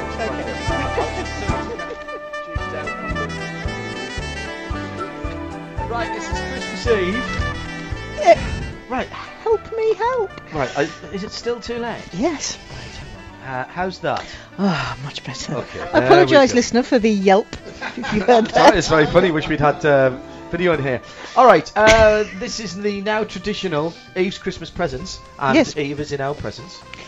So crack on. What have you got? 12 days of Christmas, so 12 See? bits and pieces. Where do you want to start? Let's start with the fabulously arty Drew Gibson endurance calendar. Oh yes, very good indeed. It's fab. I have one here. Look. We have one here. Beautiful. Very nice. It is at Drew's website. Drew-Gibson.co.uk. Lovely. All good. Featuring a variety of manufacturers on there. Yes. For some of these items, I'll post all of them, but I shall be posting special offers Oh, will you? for our listener. Where's that? On Facebook? They'll be on Facebook. Yeah. Okay. Carry on. For those who don't have Facebook, I'll tweet them out. Okay, individually. Yes. Right, number 2? So, the reason I mentioned that was I Respect Sunglasses. Yes. One of our longest standing Very partners important now. for the low winter sun, as we discovered today. Yes, very good. Very good indeed. Don't think about it as summertime. And they've just launched a membership scheme. Yes. As well. So, I Respect. Yes, and the glasses are I Respect Direct, I think. Yeah. So, yes. Ask Alex Brundle if you want an unbiased view, because he's got a pair of Alex now. He's very proud of those in the Bahrain paddock. Which are actually named after Alex Lynn, of course. Oh, they're not. What, they're with Alex and the other racing driver? Yeah. Oh dear, let's not mention that. Still waiting for a set of Hindies. Moving on. Duke Videos, Le Mans 2016 DVD, featuring the dulcet tones of the Radio Le Mans team. Yeah, and just the Radio Le Mans team this year, I think. I hope so. 4 hours long, the DVDs are, and we will have a discount code. Yes, we will have a discount code for that. The standard price is $14.99. I believe there'll be a Blu-ray version out, and keep an eye open for our discount code coming soon. Gosh. Next. Midweek Motorsport Listeners Collective wear from Spider, available through the website. On the front page. This is your last chance.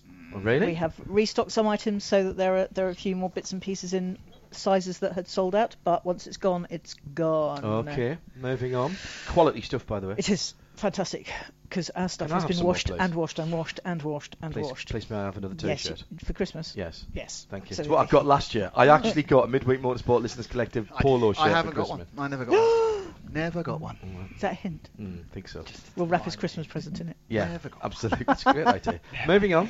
Now, the lovely René de Boer has produced a celebration of Porsche's victory at Le Mans. Yeah. This is the second Le Mans victory book in a row, and René, who is the master of every language on the planet. Yes. This is in English, French, and German. Yes. I believe. Or is it just English and German? Rather Underplaying performing his polyglot skills. Yes. He and it's lovely. It is a coffee table book, but a bit more than that, because Correct. there's a lot of lovely pictures, but there's a lot of good facts in there as well. That is from Group C Motorsport, but I notice it is also available from Amazon. I dare say it's available from other purveyors of books. Right, excellent. Moving on. I feel a bit naked without that music. Honestly. I know. Where's Kenny G? Where's my bed? Lionheart, Remembering Dan Weldon, another book. Yes. Andy Holbury, our very good friend, also available through Amazon, and I think at the museum at Indy. Yes, you're absolutely right. From memory, it's lovely. It's a really nice celebration of Dan's life. Yeah, very good actually. Very good indeed. Lots of books, lots of good books this year. Yes. More to come in the list as well. Next. Uli Eret, our good friend the Uli. Lovely Uli Eret, who is a brilliant watercolour, generally, artist, although he is moving into doing some pencil work as well. Yes, he's always done some pencil work, but he hasn't tended to sell that. That is at eretdesigns.de, and he does ship. They're lovely Christmas cards and some watercolours, really good presents. And we should mention a couple of members of the collective as well. Dan Hounsell is doing some good work, and of course our lovely friend who did my Porsche as well, Neil, who is Neil Gardner, who did the 911. Available for commissions if you want something absolutely personal for a motorsport friend. Then there could be nothing better. Paul Marquardt will be having one done of his new red sports car, of which he has just taken delivery. Has he? Yes. What's that then? Well, you'll have to wait and see. It's very smart. 3 books in a row, but I'm going to count them as one. Okay. Aussie Grit, My Formula One Journey by Mark Webber. It says he will never write another book. The question that I asked him, are you going to update the book to include the WEC? He said it was the hardest thing he ever did. Johnny Herbert. What does? Right. Oh, yeah. He's got a book out, you know. He's got a book out. What Doesn't Kill You? It's called. Yes. Well, that's very appropriate there. Which apparently is very good. I have not had a chance to read that yet because no sensible person has sent me a review copy. And Damon Hill's Watching the Wheels. So we're not doing Ross Brawn's book? He's got a book out, you know. Ross Brawn has got a book out. But we're not recommending it, though. Yes, Ross, if you're listening, a review copy would be lovely. A review copy would be lovely. For those with very deep pockets, I think... I want a set of these. I think this is a great present. But how like deep I said, is the pocket? Quite deep. 3,750 of your English pounds. Wow. So barely a handbag, really. So not even a Kelly bag, really. Not an Hermes Kelly bag. A whole handbag, that. No, it's not a Kelly bag, is it? No. From Hermes. No. I know that. It's scary that I know that. It's a tenth of a Birkin. Anyway, the Aston Martin Wings collection. This is all this year. All this year, Aston Martin have had individually enamelled, handmade wings for the countries that they have competed in, and they are now available as a set, which I think is a limited edition 250 for $37.50 a pop. So but they're all done. How many? 9. All of the FIA WEC rounds had a separate ones. Wow. Is it 9 or 10? 9, yeah. There you go. I suppose you've got an Aston Martin. That's just it's the stuff you don't find on the back of the sofa, really, isn't it? A set would look really nice in the studio. Hello, Aston. So Roland Goth has got at least 3 of those. So Well, I mean, I presume the guys who raced with them will want a set of those. So Yes, you go. you can, and they're all individually numbered, and they're taking orders for the numbers. So don't expect to get 007, 95, 97, or 98 because No, the drivers exactly. will have had those already. You would think so. Travel Destination's new catalogue is out, their yes. new brochure, so I think you should take a look in the new brochure and surprise the one you love. Or go to Travel Destination's or website. watch their videos. They're really well made. The videos are very good, very evocative. If you're having, indeed, if you're having troubles getting the one you love to surprise you, then I suggest they go and watch Send them the the video. Travel Send them the video. Destinations videos. Which are very well made. Yes, indeed. Yes, indeed. Very good. Next. I think a little trip across the pond to the IMSA.com shop wouldn't be a bad idea. Right. Particularly as they have those really lovely Justin Wilson tribute T-shirts. Oh yeah, they're really good. Excuse me. Which are really, really nice. And they've got just loads of other really cool stuff. IMSA stuff, And WeatherTech some stuff. Cyber Monday reductions still in place. Yeah, and a lot of people ask us when they see us in the IMSA paddock about decals. Yes. Because we try to put an IMSA radio decal on Everything. everything that moves and most thing that doesn't. That's called vandalism and tagging in most other well, isn't it? It's branding, darling. There are branding. IMSA decals so available. basically, if you stick it on a motor hauler, it's branding. If you paint it on a tube train, it's vandalism. What do you call it if you stick it under the counter of it? Never mind. And finally, and I am awaiting information on this because it only premiered last week, the DVD of the ACO's Le Mans 2016 movie should be ready to go on sale, if it is not already, before Christmas. But I have not had a reply from Now, the as ACO we yet. found out at the premiere, there are 2 versions of this. The international version is different from the French language one by about 3 minutes. Hey? Yes, it's a completely different edit. It's a different edit and a different VO. So it's not just the same pictures with a different voiceover. It actually has a different end. And Toyota won one of them. I'm not going to tell you which one. No, it's not. There were people in that cinema on Thursday crying. Yes, there were. Again. It was. We haven't talked about that, Eve. Actually, and maybe we should because we were. Is that your last one, by the way? Yes. As I say, I'll put them all up on the collective. Right. Incredibly busy week for us last week because I did the keynote speech at Bentley Motorsport Awards. We did the Person of the Year show. premiere. We did the Person of the Year show. We did the premiere of the movie at Son Satanin at a multiplex at Le Mans.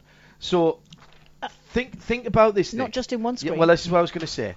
So all right, it's at Le Mans, but there were 3 movie screens playing it out at the same time, and the Q&A. Over 1,000 people turned up and paid their money. Was it 1 in English and 2 in French? No. It was all in French there, and we broadcast the English language or the international version to the world, basically synced up at the same time. So Bruno did his hellos. I, along with a very lovely lady called Emma Paulet, who works for the ACO, helped me out with some of the translation, and we basically filled in the gaps, a bit like Eurovision Song Contest. Actually, it was really quite enjoyable. And then at the end there was a Q&A section. See how I lit up there, to do You Song did. Contest? I know. You would have loved it. And then at the end there was a Q&A section again that we sort of filled in for the international audience. If one was 3 minutes shorter than the other, how did that work? We had to fill for a bit longer than we thought. The interesting thing about it was I've not seen a motor racing movie like that in a movie theatre before. And seeing Le Mans, particularly the 2016 Le Mans, on the big screen was extraordinary, Ave, wasn't it?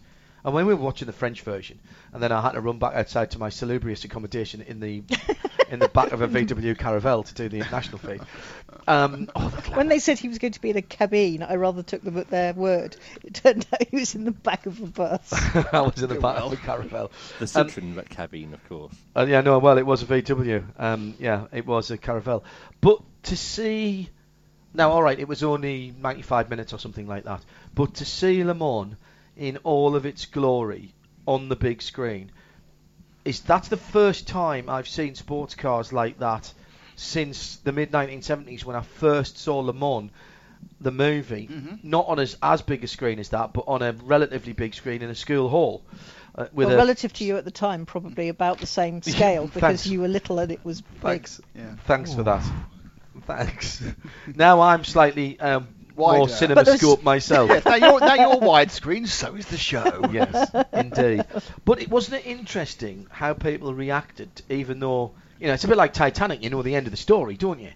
But it was interesting how people reacted, how they laughed. I glanced sideways at the end at a few people who were sitting on the aisle next to me, because I was sitting right at the back, and there were people crying. But they threw to people. No, actually, they were ACO people, funnily enough. Extraordinary. So 2 different versions of Le Mans in terms of the movie. There's the edited television coverage from Duke, 4 hours, with the Le Mans, the Mobile One Radio Le Mans coverage.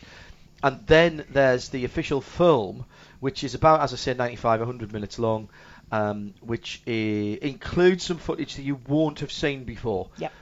Because the ENG crews that go around, Laurent and Hervé and some of the rest of the guys who go around with the WEC, all of that footage got put in there. Olivier and Hervé did the edit, and basically it was I thought it was a very interesting film. I'm not going to say what I thought about, because I don't want it to spoil it for everybody. I think it's worth looking at because it takes a slightly different look at Le Mans from what you might expect. It was really, particularly this year's Le Mans, as obviously it's building towards the last 3 minutes of the race. That's obvious, but there's parts on it about it that make you laugh, that make you sit there and take notice. And even I went, I'd forgotten all about that, because of course you're not there the whole 24 hours. Definitely worth whatever it is when it comes out. Yes. Have we got a release date on that yet? No, I'm just waiting for Nico Cousteau to come back to me, or Hélène Daguerreau. And of course next year, in case you want to keep your pennies in your piggy bank, we have the 3D movie coming. Yes. And also I should mention that another good friend of ours, Andy Blackmore, has some of his art in the IMSA shop as well, which is worth... does he? That's always worth a look then. I know Andy's listening at the moment, so I'm going to ask him this question over the air and he'll send me a message. Is your Justin Wilson career poster still available, Andy? Because if so, I'll give that a plug as well, because I know that was a heck of a lot of hard work doing the research for that, and the collective helped out somewhat. If it is, it would be brilliant to know, because that was really good. Andy says, by the way, I saw Grand Prix once in a theatre in London. It was an amazing experience. I'd like to see that. If someone was showing Grand Prix in West End, I would go and see it. I saw it at the... We've missed the 50-year anniversary, haven't we? Was it? Yeah. No, it must be coming out. I saw it. It must be 50 years. I think next year. New Tyne Theatre or something like that. They did a retrospective of movies from around that time, and I saw Get Carter on the big screen, and I saw... Local favourite. It very much was, yes. And managed to take Graham Goodwin to the car park in Gateshead. Push him off it? The week before it was demolished, actually. And the other one was Grand Prix. And Grand Prix on the big screen, Nick, I'd go and watch it again. It's a long movie, though. It's 2 hours 30-something. I watched it on a plane recently. It's 4 hours 26. It's not 4 hours 26. At 2:30 something. So there we are. That's the Christmas presents this year. AndyBlackmoreDesign.com, by the way, if you want to tell you the release date for stuff. Grand Prix. Yes. Right. It was December the 21st, 1966. Oh, it's about 50 years. So why is no one showing it for 50-year anniversary? Right. Because it's 4 days before Christmas. Yeah, but even so, and they're all showing Gremlins and who? No, but it needs to be on. You're right, Nick. It needs to be on in a theatre somewhere. On a 50-year, surely. The Prince Charles Cinema is bound to do something, aren't they? Well, all right. I'm going to ask now the collective to keep an eye out and tweet me if you see it on somewhere at the cinema. Where was it we used to go to do the dinner and cinema evenings? Oh, the Covent Garden Hotel. Right, because they've got a private cinema, haven't they? Yes. Right. We won't be able to do it on the date, but I think we should put a Midweek Motorsport Listeners Collective evening together. It's a brilliant idea. I got them to show Cool Hand Luke. You did get them to show Cool Hand If you Luke. get and we them, went if to you see could get them to show back to back, Grand Prix and Le Mans, and then I'm pretty certain we could sell all the tickets. They're really comfy seats. They're too. really comfy seats. Right, we're going And to we work have on a that. kip as well. We're going to work on that. Right, I'm going to leave you with the mince pies that the elves brought. That's very good. Oh, yeah. Going to go Those back are to watch the excellent, rest of the yes. Football League. Of course it's she not going is. well. It's not going well. I don't think she is. Who's playing tonight? It's Arsenal League versus Cup. Southampton. Oh, right. So it's a Oh. real local a one bit then. of a grudge match, that. Yeah, it's going better for Tim, put it that way. Oh, goodness me. It never helps when I go and watch. I'm very bad luck for. Andy tells me that the print that I was talking about, the Justin Wilson print, was a very limited edition run, but there is a downloadable wallpaper. It's in the news section of Andy Blockmore Design. If you haven't seen it, please go and have a look at it. It's very, absolutely very, mega. very good. Yeah, very, very, very good indeed. You're listening to Did Midweek. you mention the Ford GT Lego? No, It's because not it's not out till available till March. March. I know, but at least they are putting that car into production. Oh, very good. You have just won the internet, Tim. Apparently, they will be ready for delivery first. Oh, That is very, very, very good, Tim. You may have just won the internet. I heard something sliced wide open there. Absolutely. We can say good evening to Marshall Pruitt. Marshall, are you with us? Good evening, sir. Good evening, Marshall. Oh, you've joined us in full festive mood. Any particular things that have caught your eye for Christmas presents for petrol heads and motor racing fans this year? Oh Lord. What will you be putting on? You do like a nice book, don't you? And you do like a nice. I know you've got a fondness for particular models and things like that. And by that I mean car models, by the way. Anything caught your eye? I do like me them word books. Them word books is real good and satisfying and whatnot. Let's see. I haven't read it, but it is on my. You know how this works since I am a December baby. Whenever I see something that I like, knowing that I have both a birthday in December and we have Christmas, for those of us who observe Christmas, I just forward the things that I like to my wife and say, Brilliant. if Santa were to bring this, or it were to come earlier. Of the things I've forwarded, I haven't read it yet, but would love it, is David Phillips' new book about the Ford Chip Ganassi Racing Team's formation and trip and success at Le Mans. So that's on the list. When's the Ford movie out as well? Because there was a documentary, a movie being put together for that, and I thought that was going to be out by now. When is that? Because I know you're in that, aren't you? Well, I was supposed to be. I was actually due to fly down to be interviewed for it because they apparently have extremely, extremely bad judgment. And I genuinely woke up and was heading out the door to catch my flight to L.A., and we had a bit of a family emergency at home, and we'll leave it as vague as that had to apologize, and I was the last interview, and the next window for me to come down did not fit with production, so you'll not be seeing my large, hairy face. But I do believe it should be soon. I know that the documentary Adam Carolla, whose production team did the excellent Paul Newman winning recent documentary, their piece on, I believe is the 66 or 67 Le Mans race, Ford versus a Ferrari, that has already come out. So I believe you can download it digitally, and if you go straight to their website, which I don't remember the URL, they're selling a Blu-ray and DVD version of it. So I forwarded that to my wife. And then I'll tell you one last quick thing, because I'm a big belief in self-gifting. Me too. It's how you get what you want, isn't it? Yeah. Well, and then my dear wife, who's amazing and gladly receives all the emails I forward from the Motorsport Collector or whomever else is selling the things that I want. I happened to be on eBay last weekend, always a dangerous and costly activity, and found something I did not know exist. It was very expensive. Well, under $100. But I just decided I had to have it, and it was a birthday gift to myself. It is yet to arrive, but it's a record, an LP from 1965. Riverside Records, by any chance? They might have been. It might be produced by Riverside, but it's not so much racing audio. Oh. It's a Dan Gurney record. Dan What? Gurney just talking about his career and this and that. And there are also some sounds of Formula One cars and other stuff per the description. So for, I think it was $85, it might have even been $90 American. I didn't even know it existed. I've never hidden the fact that, you know, Dan's kind of my superhero. Yeah, so I bought myself a Dan Gurney record. Have you got a record player to play it on? Oh, absolutely. I used to be a DJ, a very bad one. So did I, but it doesn't mean I've got all my records. I don't have any turntables anymore. I've got both. I've got my record collections. It's still at about 3,000. Plus, I have my nice deck. So, oh yeah. So we're all good here. Very good, very good.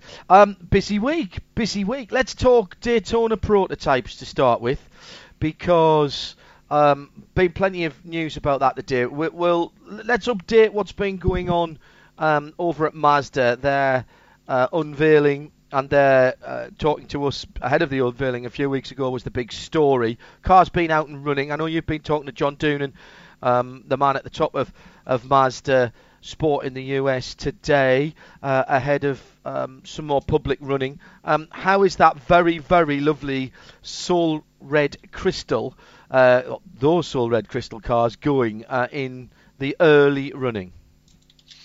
Well, things have gone well. Oh, good. And here's big props to the Mazda team.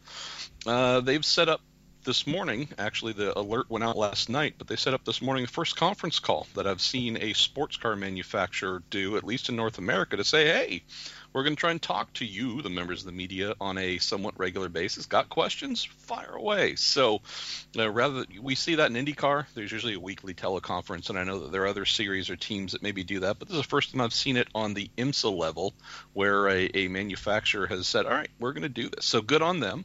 Had, I think, 7 or 8 folks join in. And Doonan provided some updates on the testing, said they've been to North Carolina, which probably means Charlotte, which is also a place where the Cadillac team tested, went there to conduct a 28-hour test. Wow. And then were packed up and left today from Road Atlanta, site of the recent Petit Le Mans season finale. Said it hadn't rained in something like 40-plus days, and of course, naturally, it rained yesterday. Of course it did. Did dry out a bit in the afternoon, and then I guess it was bucketing down enough today where they just packed up and said goodbye. But yeah, things have gone well. Did not provide any lap times, nor would I expect them to, but did say that from doing data overlays, they were very impressed by the increase in overall performance. Said the team, even down to the drivers, have just enjoyed the fact that the new P2 car, the 2017 spec P2, is 4 inches wider and 7 inches longer than its predecessor, and just, wondered if it felt like you were towing a trailer behind you with all the extra length. But said they were pleased. Progress has been good. Had some problems. Had heard that there was some minor issues with the routing of some gearbox cooling componentry that was rectified. But again, those are the exact reasons in late November you were at Road Atlanta pounding around to find these problems with a new car. Mm-hmm. If we're talking about we did 3 laps and then grabbed 50 pounds of oil dry, you'd be seriously concerned. The fact that they can go out and run and deal with the small issues you look to find at this time, that tells me things are going in the right direction. Last quick thing to note, Hindy, is Doonan also said that they have been running on their 2015/16 spec gas turbo engine. There will be some minor, modest modifications to it for the 2017 spec. They didn't reveal what they were, but did not portray those changes as massive. Next week, they are headed to the NASCAR dyno, where IMSA will perform its engine benchmarking for its DPI manufacturers. They just completed wind tunnel benchmarking. So from that point on, with the 2017 spec motor going on IMSA's dyno, they expect to have the full everything ready for next season kit to be ready for, I would say, end of December. And that dyno session will include a Cadillac as we were expecting. No big shock there. However, the car. Now, a selection of pictures sent out by Kyle Chura earlier on today, some in camouflage, but some without. And the ones without, very nice of them to have the Audi Sport Tribute livery on that car, I think, to start with. All joking aside, looks something between an Audi R18 and a Porsche 919. Incredible looking car, very low side profile on this Cadillac. Running what engine will be on that dyno then when they go up to IMSA's testing facilities, NASCAR's testing facilities? We have added more than a top line MotoGP engine in terms of capacity increase, Hindy. We've gone from the 5.5 liter small block Chevy, which propelled the Chevy Corvette Daytona prototype to 3 consecutive championships. They have increased to 6.2 liters of capacity. Yes, which aligns itself perfectly with Cadillac's, I believe, CTSV. So its road car displacement and a racy car displacement are definitely awesome. And again, aligned. Bigger, so we would expect more torquage, more power, more everything. They're claiming 630 horsepower and 620 pound-feet of torque. Granted, as you know, and I think as most of the well-educated Midweek Motorsport listeners know, there's one thing in terms of what these motors can make without restrictors. Yeah. Then there's what balance of performance does. So will it make 630 once we get to the qualifying for the Rolex 24? Don't know. I think that's honestly going to be based on what the other brands can produce as well. And I'm not saying they would not, the Nissan or Mazda would not be able to hit that number, but if one comes in down, 30 horsepower down, I would not expect IMSA to say, nope, you have to turn it up and risk blowing this thing up. They would most likely ask the others to concede a little bit. So will we see that 630? Could it be more? That's another thing, which, again, this hasn't been included in press releases, but I've had it confirmed from a few different places that IMSA has told its manufacturers, based on performance that we see on track, the numbers we get out of the wind tunnel that lead us to believe what your straight line speeds can be, simulations, the engine dyno, we could ask you to go up to 640 or 650. Oh. Keep in mind they're also trying to mind the gap. They with 3 other classes to contend with. There's also the topic of what's the separation in lap time, closing speeds. There's a lot of factors for them to consider when it comes to the just straight raceability by introducing these lighter, faster, everything DPIs. So with all that in mind, and knowing that we have 3 DPIs, we don't know what kind of power, downforce, and drag all of them make yet.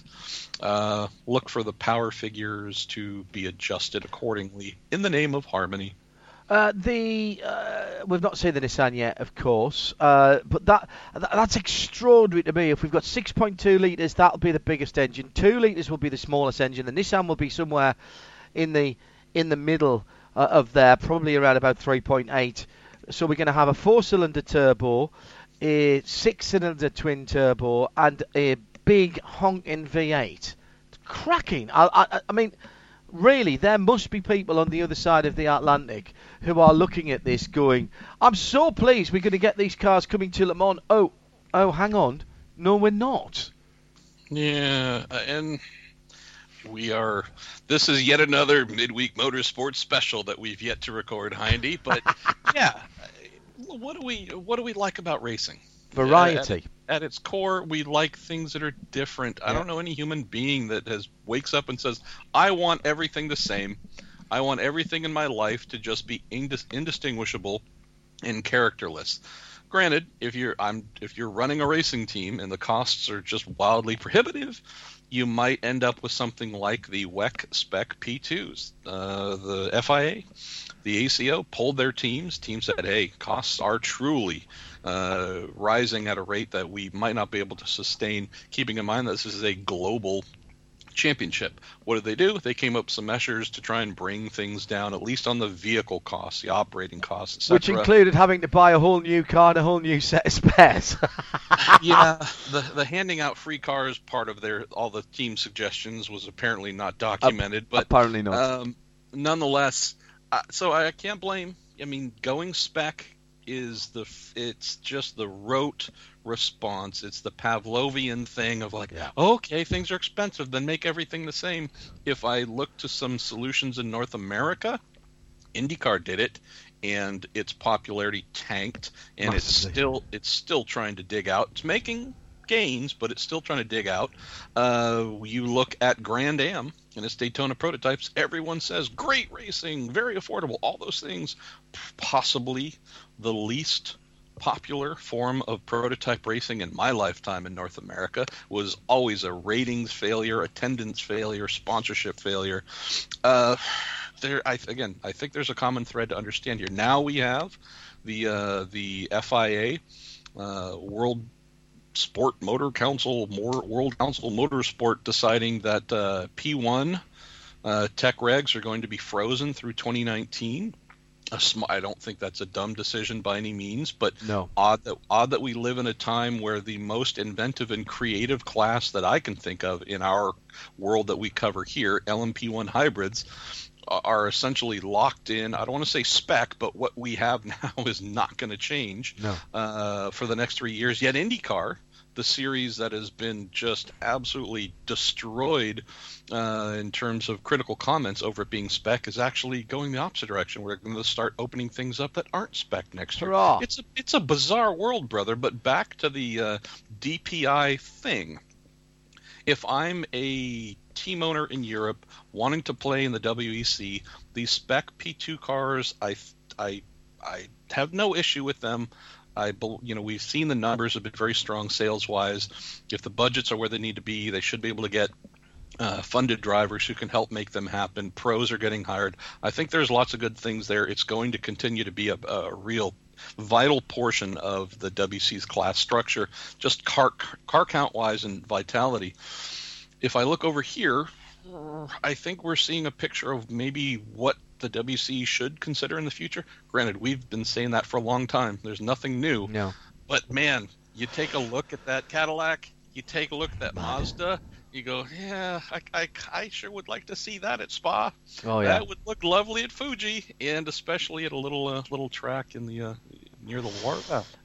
I just wonder whether we're going to get a two-tier system in IMSA whereby the DPIs, the manufacturer cars, are effectively going to become the LMP1 hybrids, not in spec, but in the fact that they're going to be the big dogs, and everyone else is, and that's where the manufacturer money is, so I understand that, but everyone else is going to struggle if they don't have a manufacturer car. Now, the opportunity, of course, is for those manufacturers, the ESM Nissan project, Nismo project, the Cadillac, and indeed the Mazda. The opportunity is there to make them available as privateer cars, which clearly was never going to happen in the LMP1 hybrid era in WEC. But there are a number of people who feel they will be able to compete, and IMSA have been very diligent in talking to European teams about the fact that what I'm going to keep calling the global LMP2 car will be allowed to compete for overall victory. And to absolutely back that up, Bart Hayden's Rebellion making the announcement today that they will be bringing one of their two chassis across to the States to run in the North American Endurance Championship, starting with Daytona. They can only run one at Daytona because they won't have the second chassis in time. And a three-driver lineup that includes Neil Janney, Sebastian Buemi, and Nick Heidfeld. They're not going there to make up the numbers, are they? Star makers, those people at Rebellion. Wow. Yeah, and that's, I have to tell you, brother, when I go to Le Mans each year or for another WC round, in my mind, it's about the glory of seeing what we don't have here in North America. P1 cars. Oh my goodness, craziest things on the planet, best ever. Just bow. When I think of what will have to offer over here in America that you can't find elsewhere, well, our GTLM class has been pretty amazing, and obviously GTE Pro is strengthening in the WC as well, so that's good. BMW's coming in, but I think this DPI/WEC P2 formula, bring what you got. Again, as long as it's a 2017 thing, and I realize that there's a grandfather clause for 2016, but again, for all intents and purposes, bring what you got. Come and play. If you got a new P2 car, whether it's manufacturer badge with a custom engine and bodywork, or if it is just as stock as can be from a Reka or Dallara or Ligier, whomever, come and bring it. Come play. We've seen and heard from our friends at Reka, from Rebellion, I think from many European teams that have come over in recent years. Admittedly, a lot of the comments were made during the ALMS era, but I think folks tend to enjoy how we get down over here. The way we like to go racing, it's a little bit friendlier.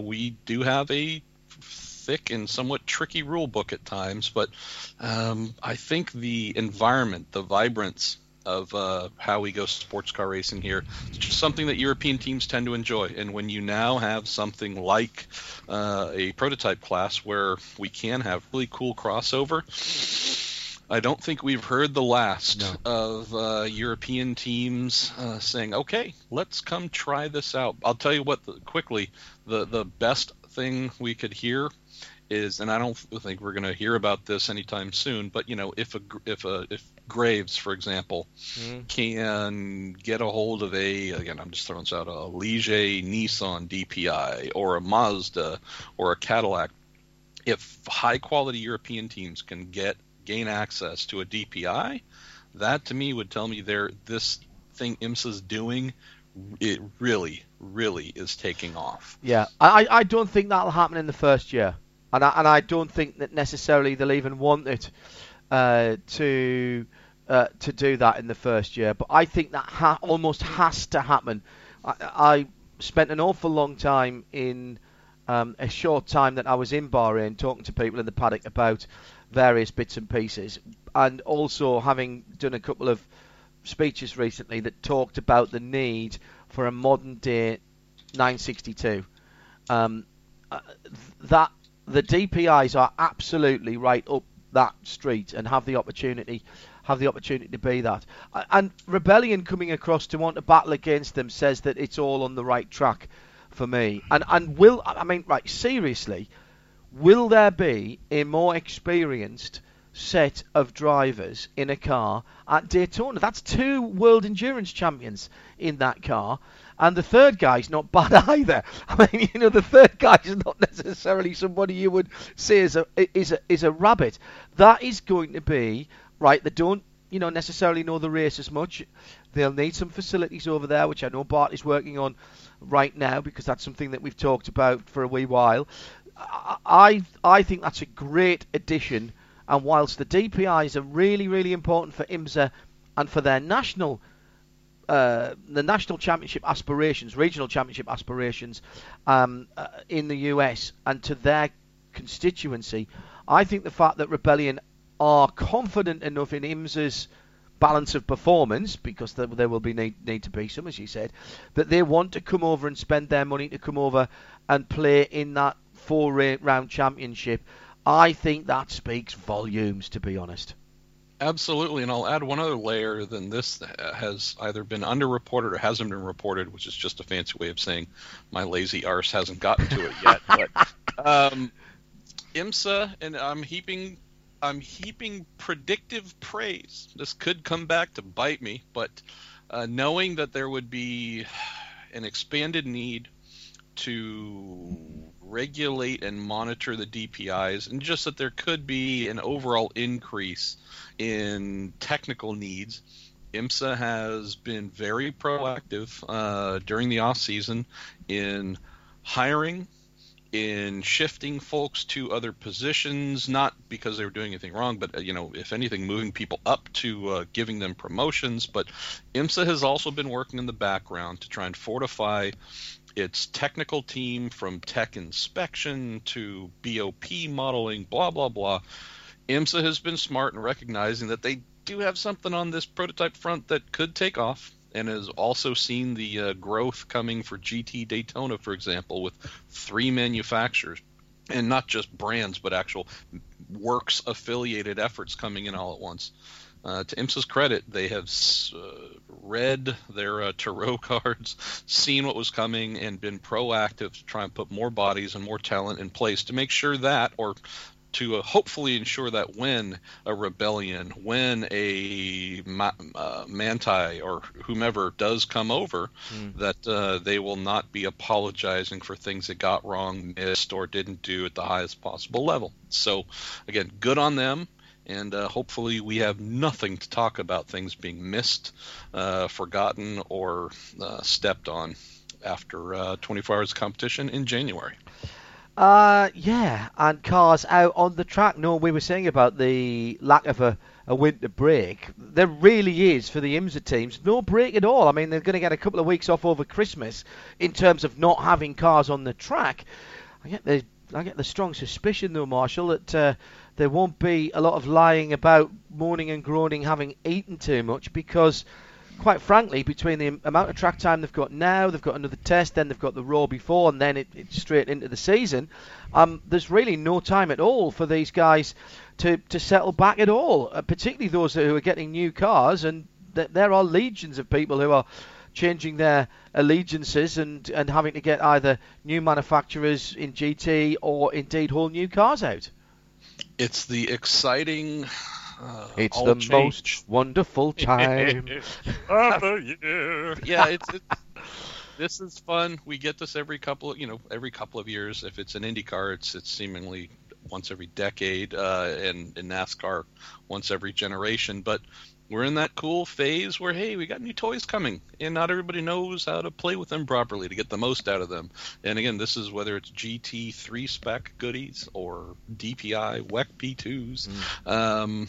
There's fun stuff happening, and as someone who is just immensely curious on the technical front, loves to see new colors and shapes and just ideas and try to figure them out and explain them to people, it does get a little bit boring showing up to see yet another homologated prototype or GT car going, oh, cool, you put a new yellow stripe on it. Yay, it's so much different than last year.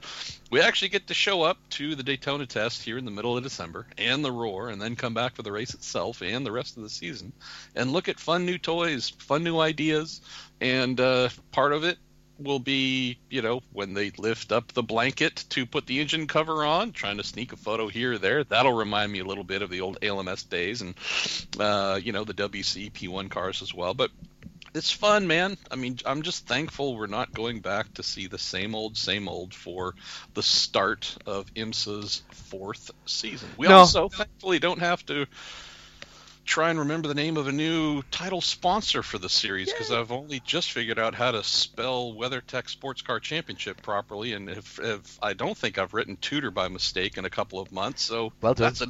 That is one spec thing that I'm quite happy about, brother. When are we going to see the Nissan, and is there any more news about Honda potentially? Because that's a rumour that refuses to die, that Honda have got something bubbling under. The two Japanese manufacturers together would be brilliant, fighting it out with a DPI concept of some description. We know about the ESM project. When are we likely to see that? Are they going to do something at the Raw, or might we see something a little more official before then? My guess, and it is truly yes, because at least for what Michael Carcamo has told me, the head of Nismo, it's been a little bit of a sliding scale, but they do anticipate getting out towards the end of December for private testing with their new DPI. I don't think we'll see it in a public capacity before the Roar. Right. And as we know, with how schedules and deadlines can sometimes fall. It might even be a rush to get to the Roar, and that's, again, not speaking any ill of anybody on the team side or otherwise, but it's a big project that came together much later than the rest. So whenever they do get on track, there will be miracles involved, Hindy. We should applaud everyone for making this happen in such a short amount of time. And yeah, I mean, the other big thing for me to keep in mind is that they're going to be coming in a little bit later. We know Cadillac has been on track longer than anybody. We know that, Mazda's trying to rapidly catch up. We have 3 new DPIs coming to the Rolex 24. Just because they're will be out and running, doesn't mean that all 3 of those programs are at the same stage. That's a very good point.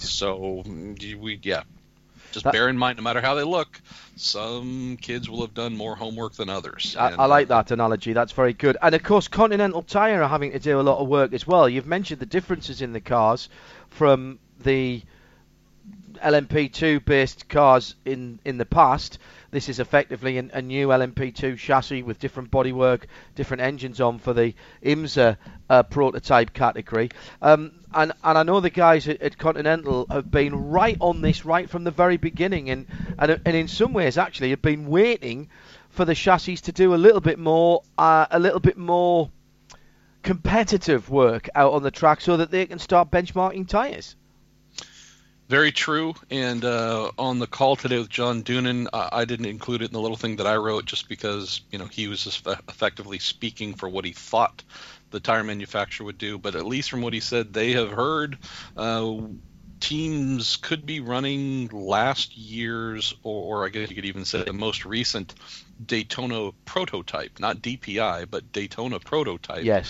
DP spec Daytona tires, the ones that are frankly built for extreme wear, much higher weight, just from a durability standpoint. Yes. We're really, those things rock solid in terms of, I guess, endurance. And that call them DPI custom tires would most likely make their full debut from Sebring onward. So I haven't had a chance. I just finished that up just before we started here, so I haven't had a chance to reach out to Continental. But even if we do end up having a bit of an exception on prototype tires for Daytona, everything I've heard from those who have tested the DPI custom tires, including Oz Negri, who has been the leader and works heavily with Continental and tire testing in general, he's raved about them, and not as someone who was paid to do it, but just truly fired up about how good the tires are. So as we know, Hindy, there aren't a bunch of corners at Daytona. The ones that are there are pretty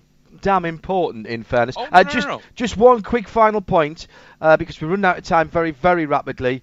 Continental also named, by the way, this week as the prototype challenge supplier. This is LMP3 by another name, the third at least that I can work out, different manufacturer who has tyres on LMP3 around the world. It's not a massive surprise to me that Continental wanted to be involved in that IMSA development series, but I know that there was some competition there, so well done to Continental, and that is going to be a learning curve for them as well.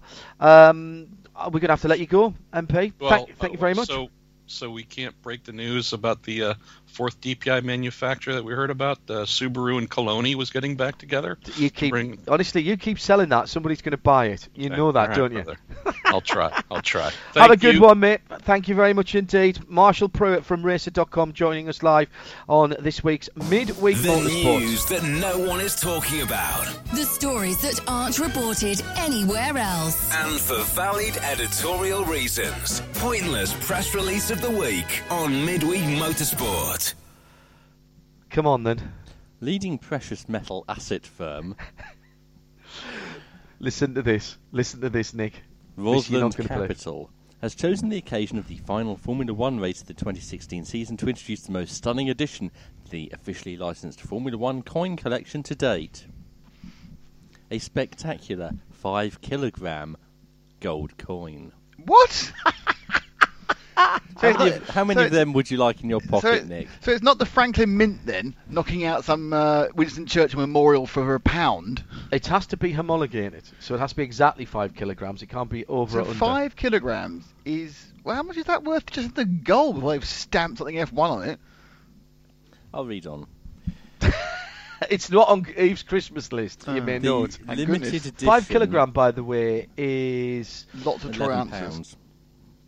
£11. Yeah, a bit more than that, isn't it? It's 2.25 pounds to the kilo. 2.2. So it is 11. Yeah, it is. You're the right. limited edition 5 kilogram gold coin, the only one of its kind in the world, has been That's given... a very limited edition. That is isn't it? limited. Limited to one, has been given a special Abu Dhabi Grand Prix design to celebrate one of the most glamorous and exotic faces on the Formula One calendar, which this year will also stage a culmination of the epic battle for the 2016 FIA Formula One World Championship title between Lewis Hamilton and Nico Rosberg. Oh, I wonder how that'll go. Do you know what though, Tim? Doesn't it? I saw this. Doesn't this make you think that in a sport when so many times the words literally and unique are used incorrectly, they could have put that into this press release because in fact it would have been correct. Literally and unique, yes. Yes. The obverse side of the coin features Ian Rank-Broadley's portrait of Queen Elizabeth II, together with the legal tender value of the coin. Which is what? Hang on, this is a coin that's 5 kilograms, but it's a It's British legal tender. It's a British issued coin. Yes. It's legal tender. All right, what's As it worth well. then? I can't find any information about that in the press release. How much does it cost? It's going to replace the new fiver, which they're going to have to take out of circulation. Tallow. Yes, it's. I find it's ironic. It's the 303 Remington cartridge all over again. I find it ironic that vegans are using the internet, which presumably they're using fibre optic cables insulated with animal fat to access. To complain yes, but they don't have to animal touch that. They don't have to touch that. Well, I'm sure they touch lots of cables. Not touching the internet. Let's not analyse the contradictions in the vegan way of life, shall we? Well, no. I understand. I understand why they don't want to touch it. Anyway, that's by the by. So a 5 kilogram silver bar is around about £2,800. Yes, but silver's worth nothing compared to gold. That's odd because it's rarer. No, it's not. There's loads more silver than gold. If there's you buckets, want to there's buy... buckets of it in the sea. A 5 kilogram Armenian silver coin. Again, it's silver. Two. All right. Yes. 2. Yes. I cannot find. It is literally one of a kind. One of a kind. Very good. Said Martin Alexoff, who spoke of his delight at introducing the 5 kilogram F1 gold coin to the world here in Abu Dhabi. The reception we've received from the F1 community to the coin collection this year has been overwhelming in its positivity. We're proud to be associated with Formula One. Hang on, I'm going to get you the value. Give me a second. I'm virtually at the value of the coin. If you want to buy... all right, come on, hurry up. Any of the Formula One coin collections, there's a selection of gold and silver coins of different values. And you're in the UK, call 0800 902 0000. Right, I can tell you that a kilo of gold bullion from the Royal Mint is was in a year ago was 25 grand. It's now 30,000. Closing price today, a kilo of gold is £30,147. So the raw gold value is quite easy to calculate. Is £150,700. Right. But of course, then there's the extra value for stamping it up and things. Yes. Tenner at least. Making it unique. If you're in the US, you can call 1-800-695-7585. It's not available for sale in any country other than the UK and the US. Gold price currently £30 per gram. Buy my gold. BuyMyGold.com. I wonder if they would buy that. I suspect we might bankrupt them. I don't think you said it by post, though, would you? Even on the secure letter. Rotation says an ounce of gold is £938 today. If only anyone still knew what an ounce was. Well, it's not, and also it's a troy ounce as well, which is not the same as an ordinary ounce. And that is about it. It's not. I've got another bit of music to play. All right. Okay. Oh, we could have used this earlier, of course.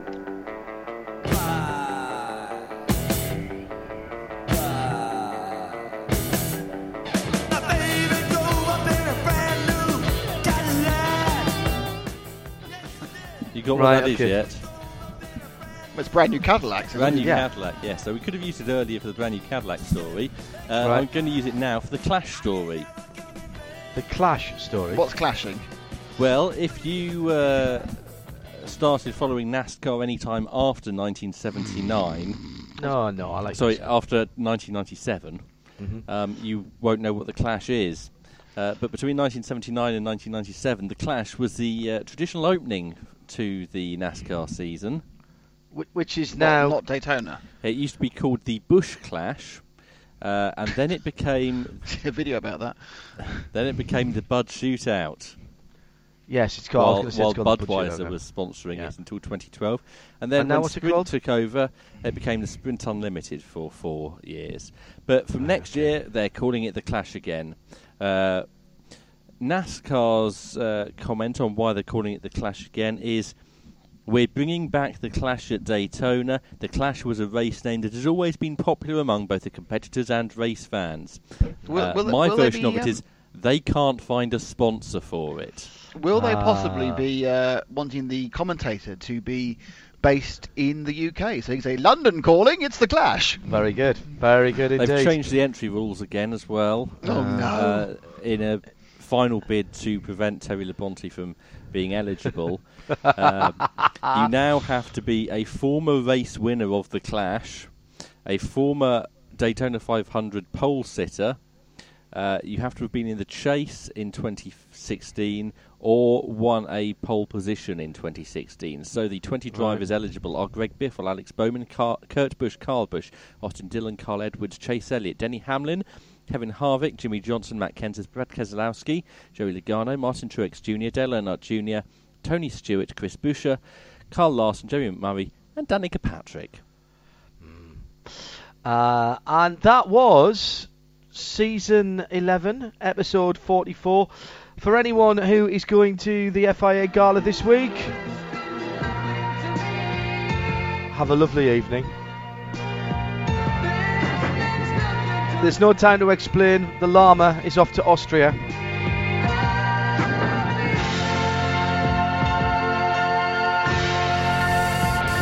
This program is a Radio Show Limited production. Tell your friends there's more at radiolemans.com.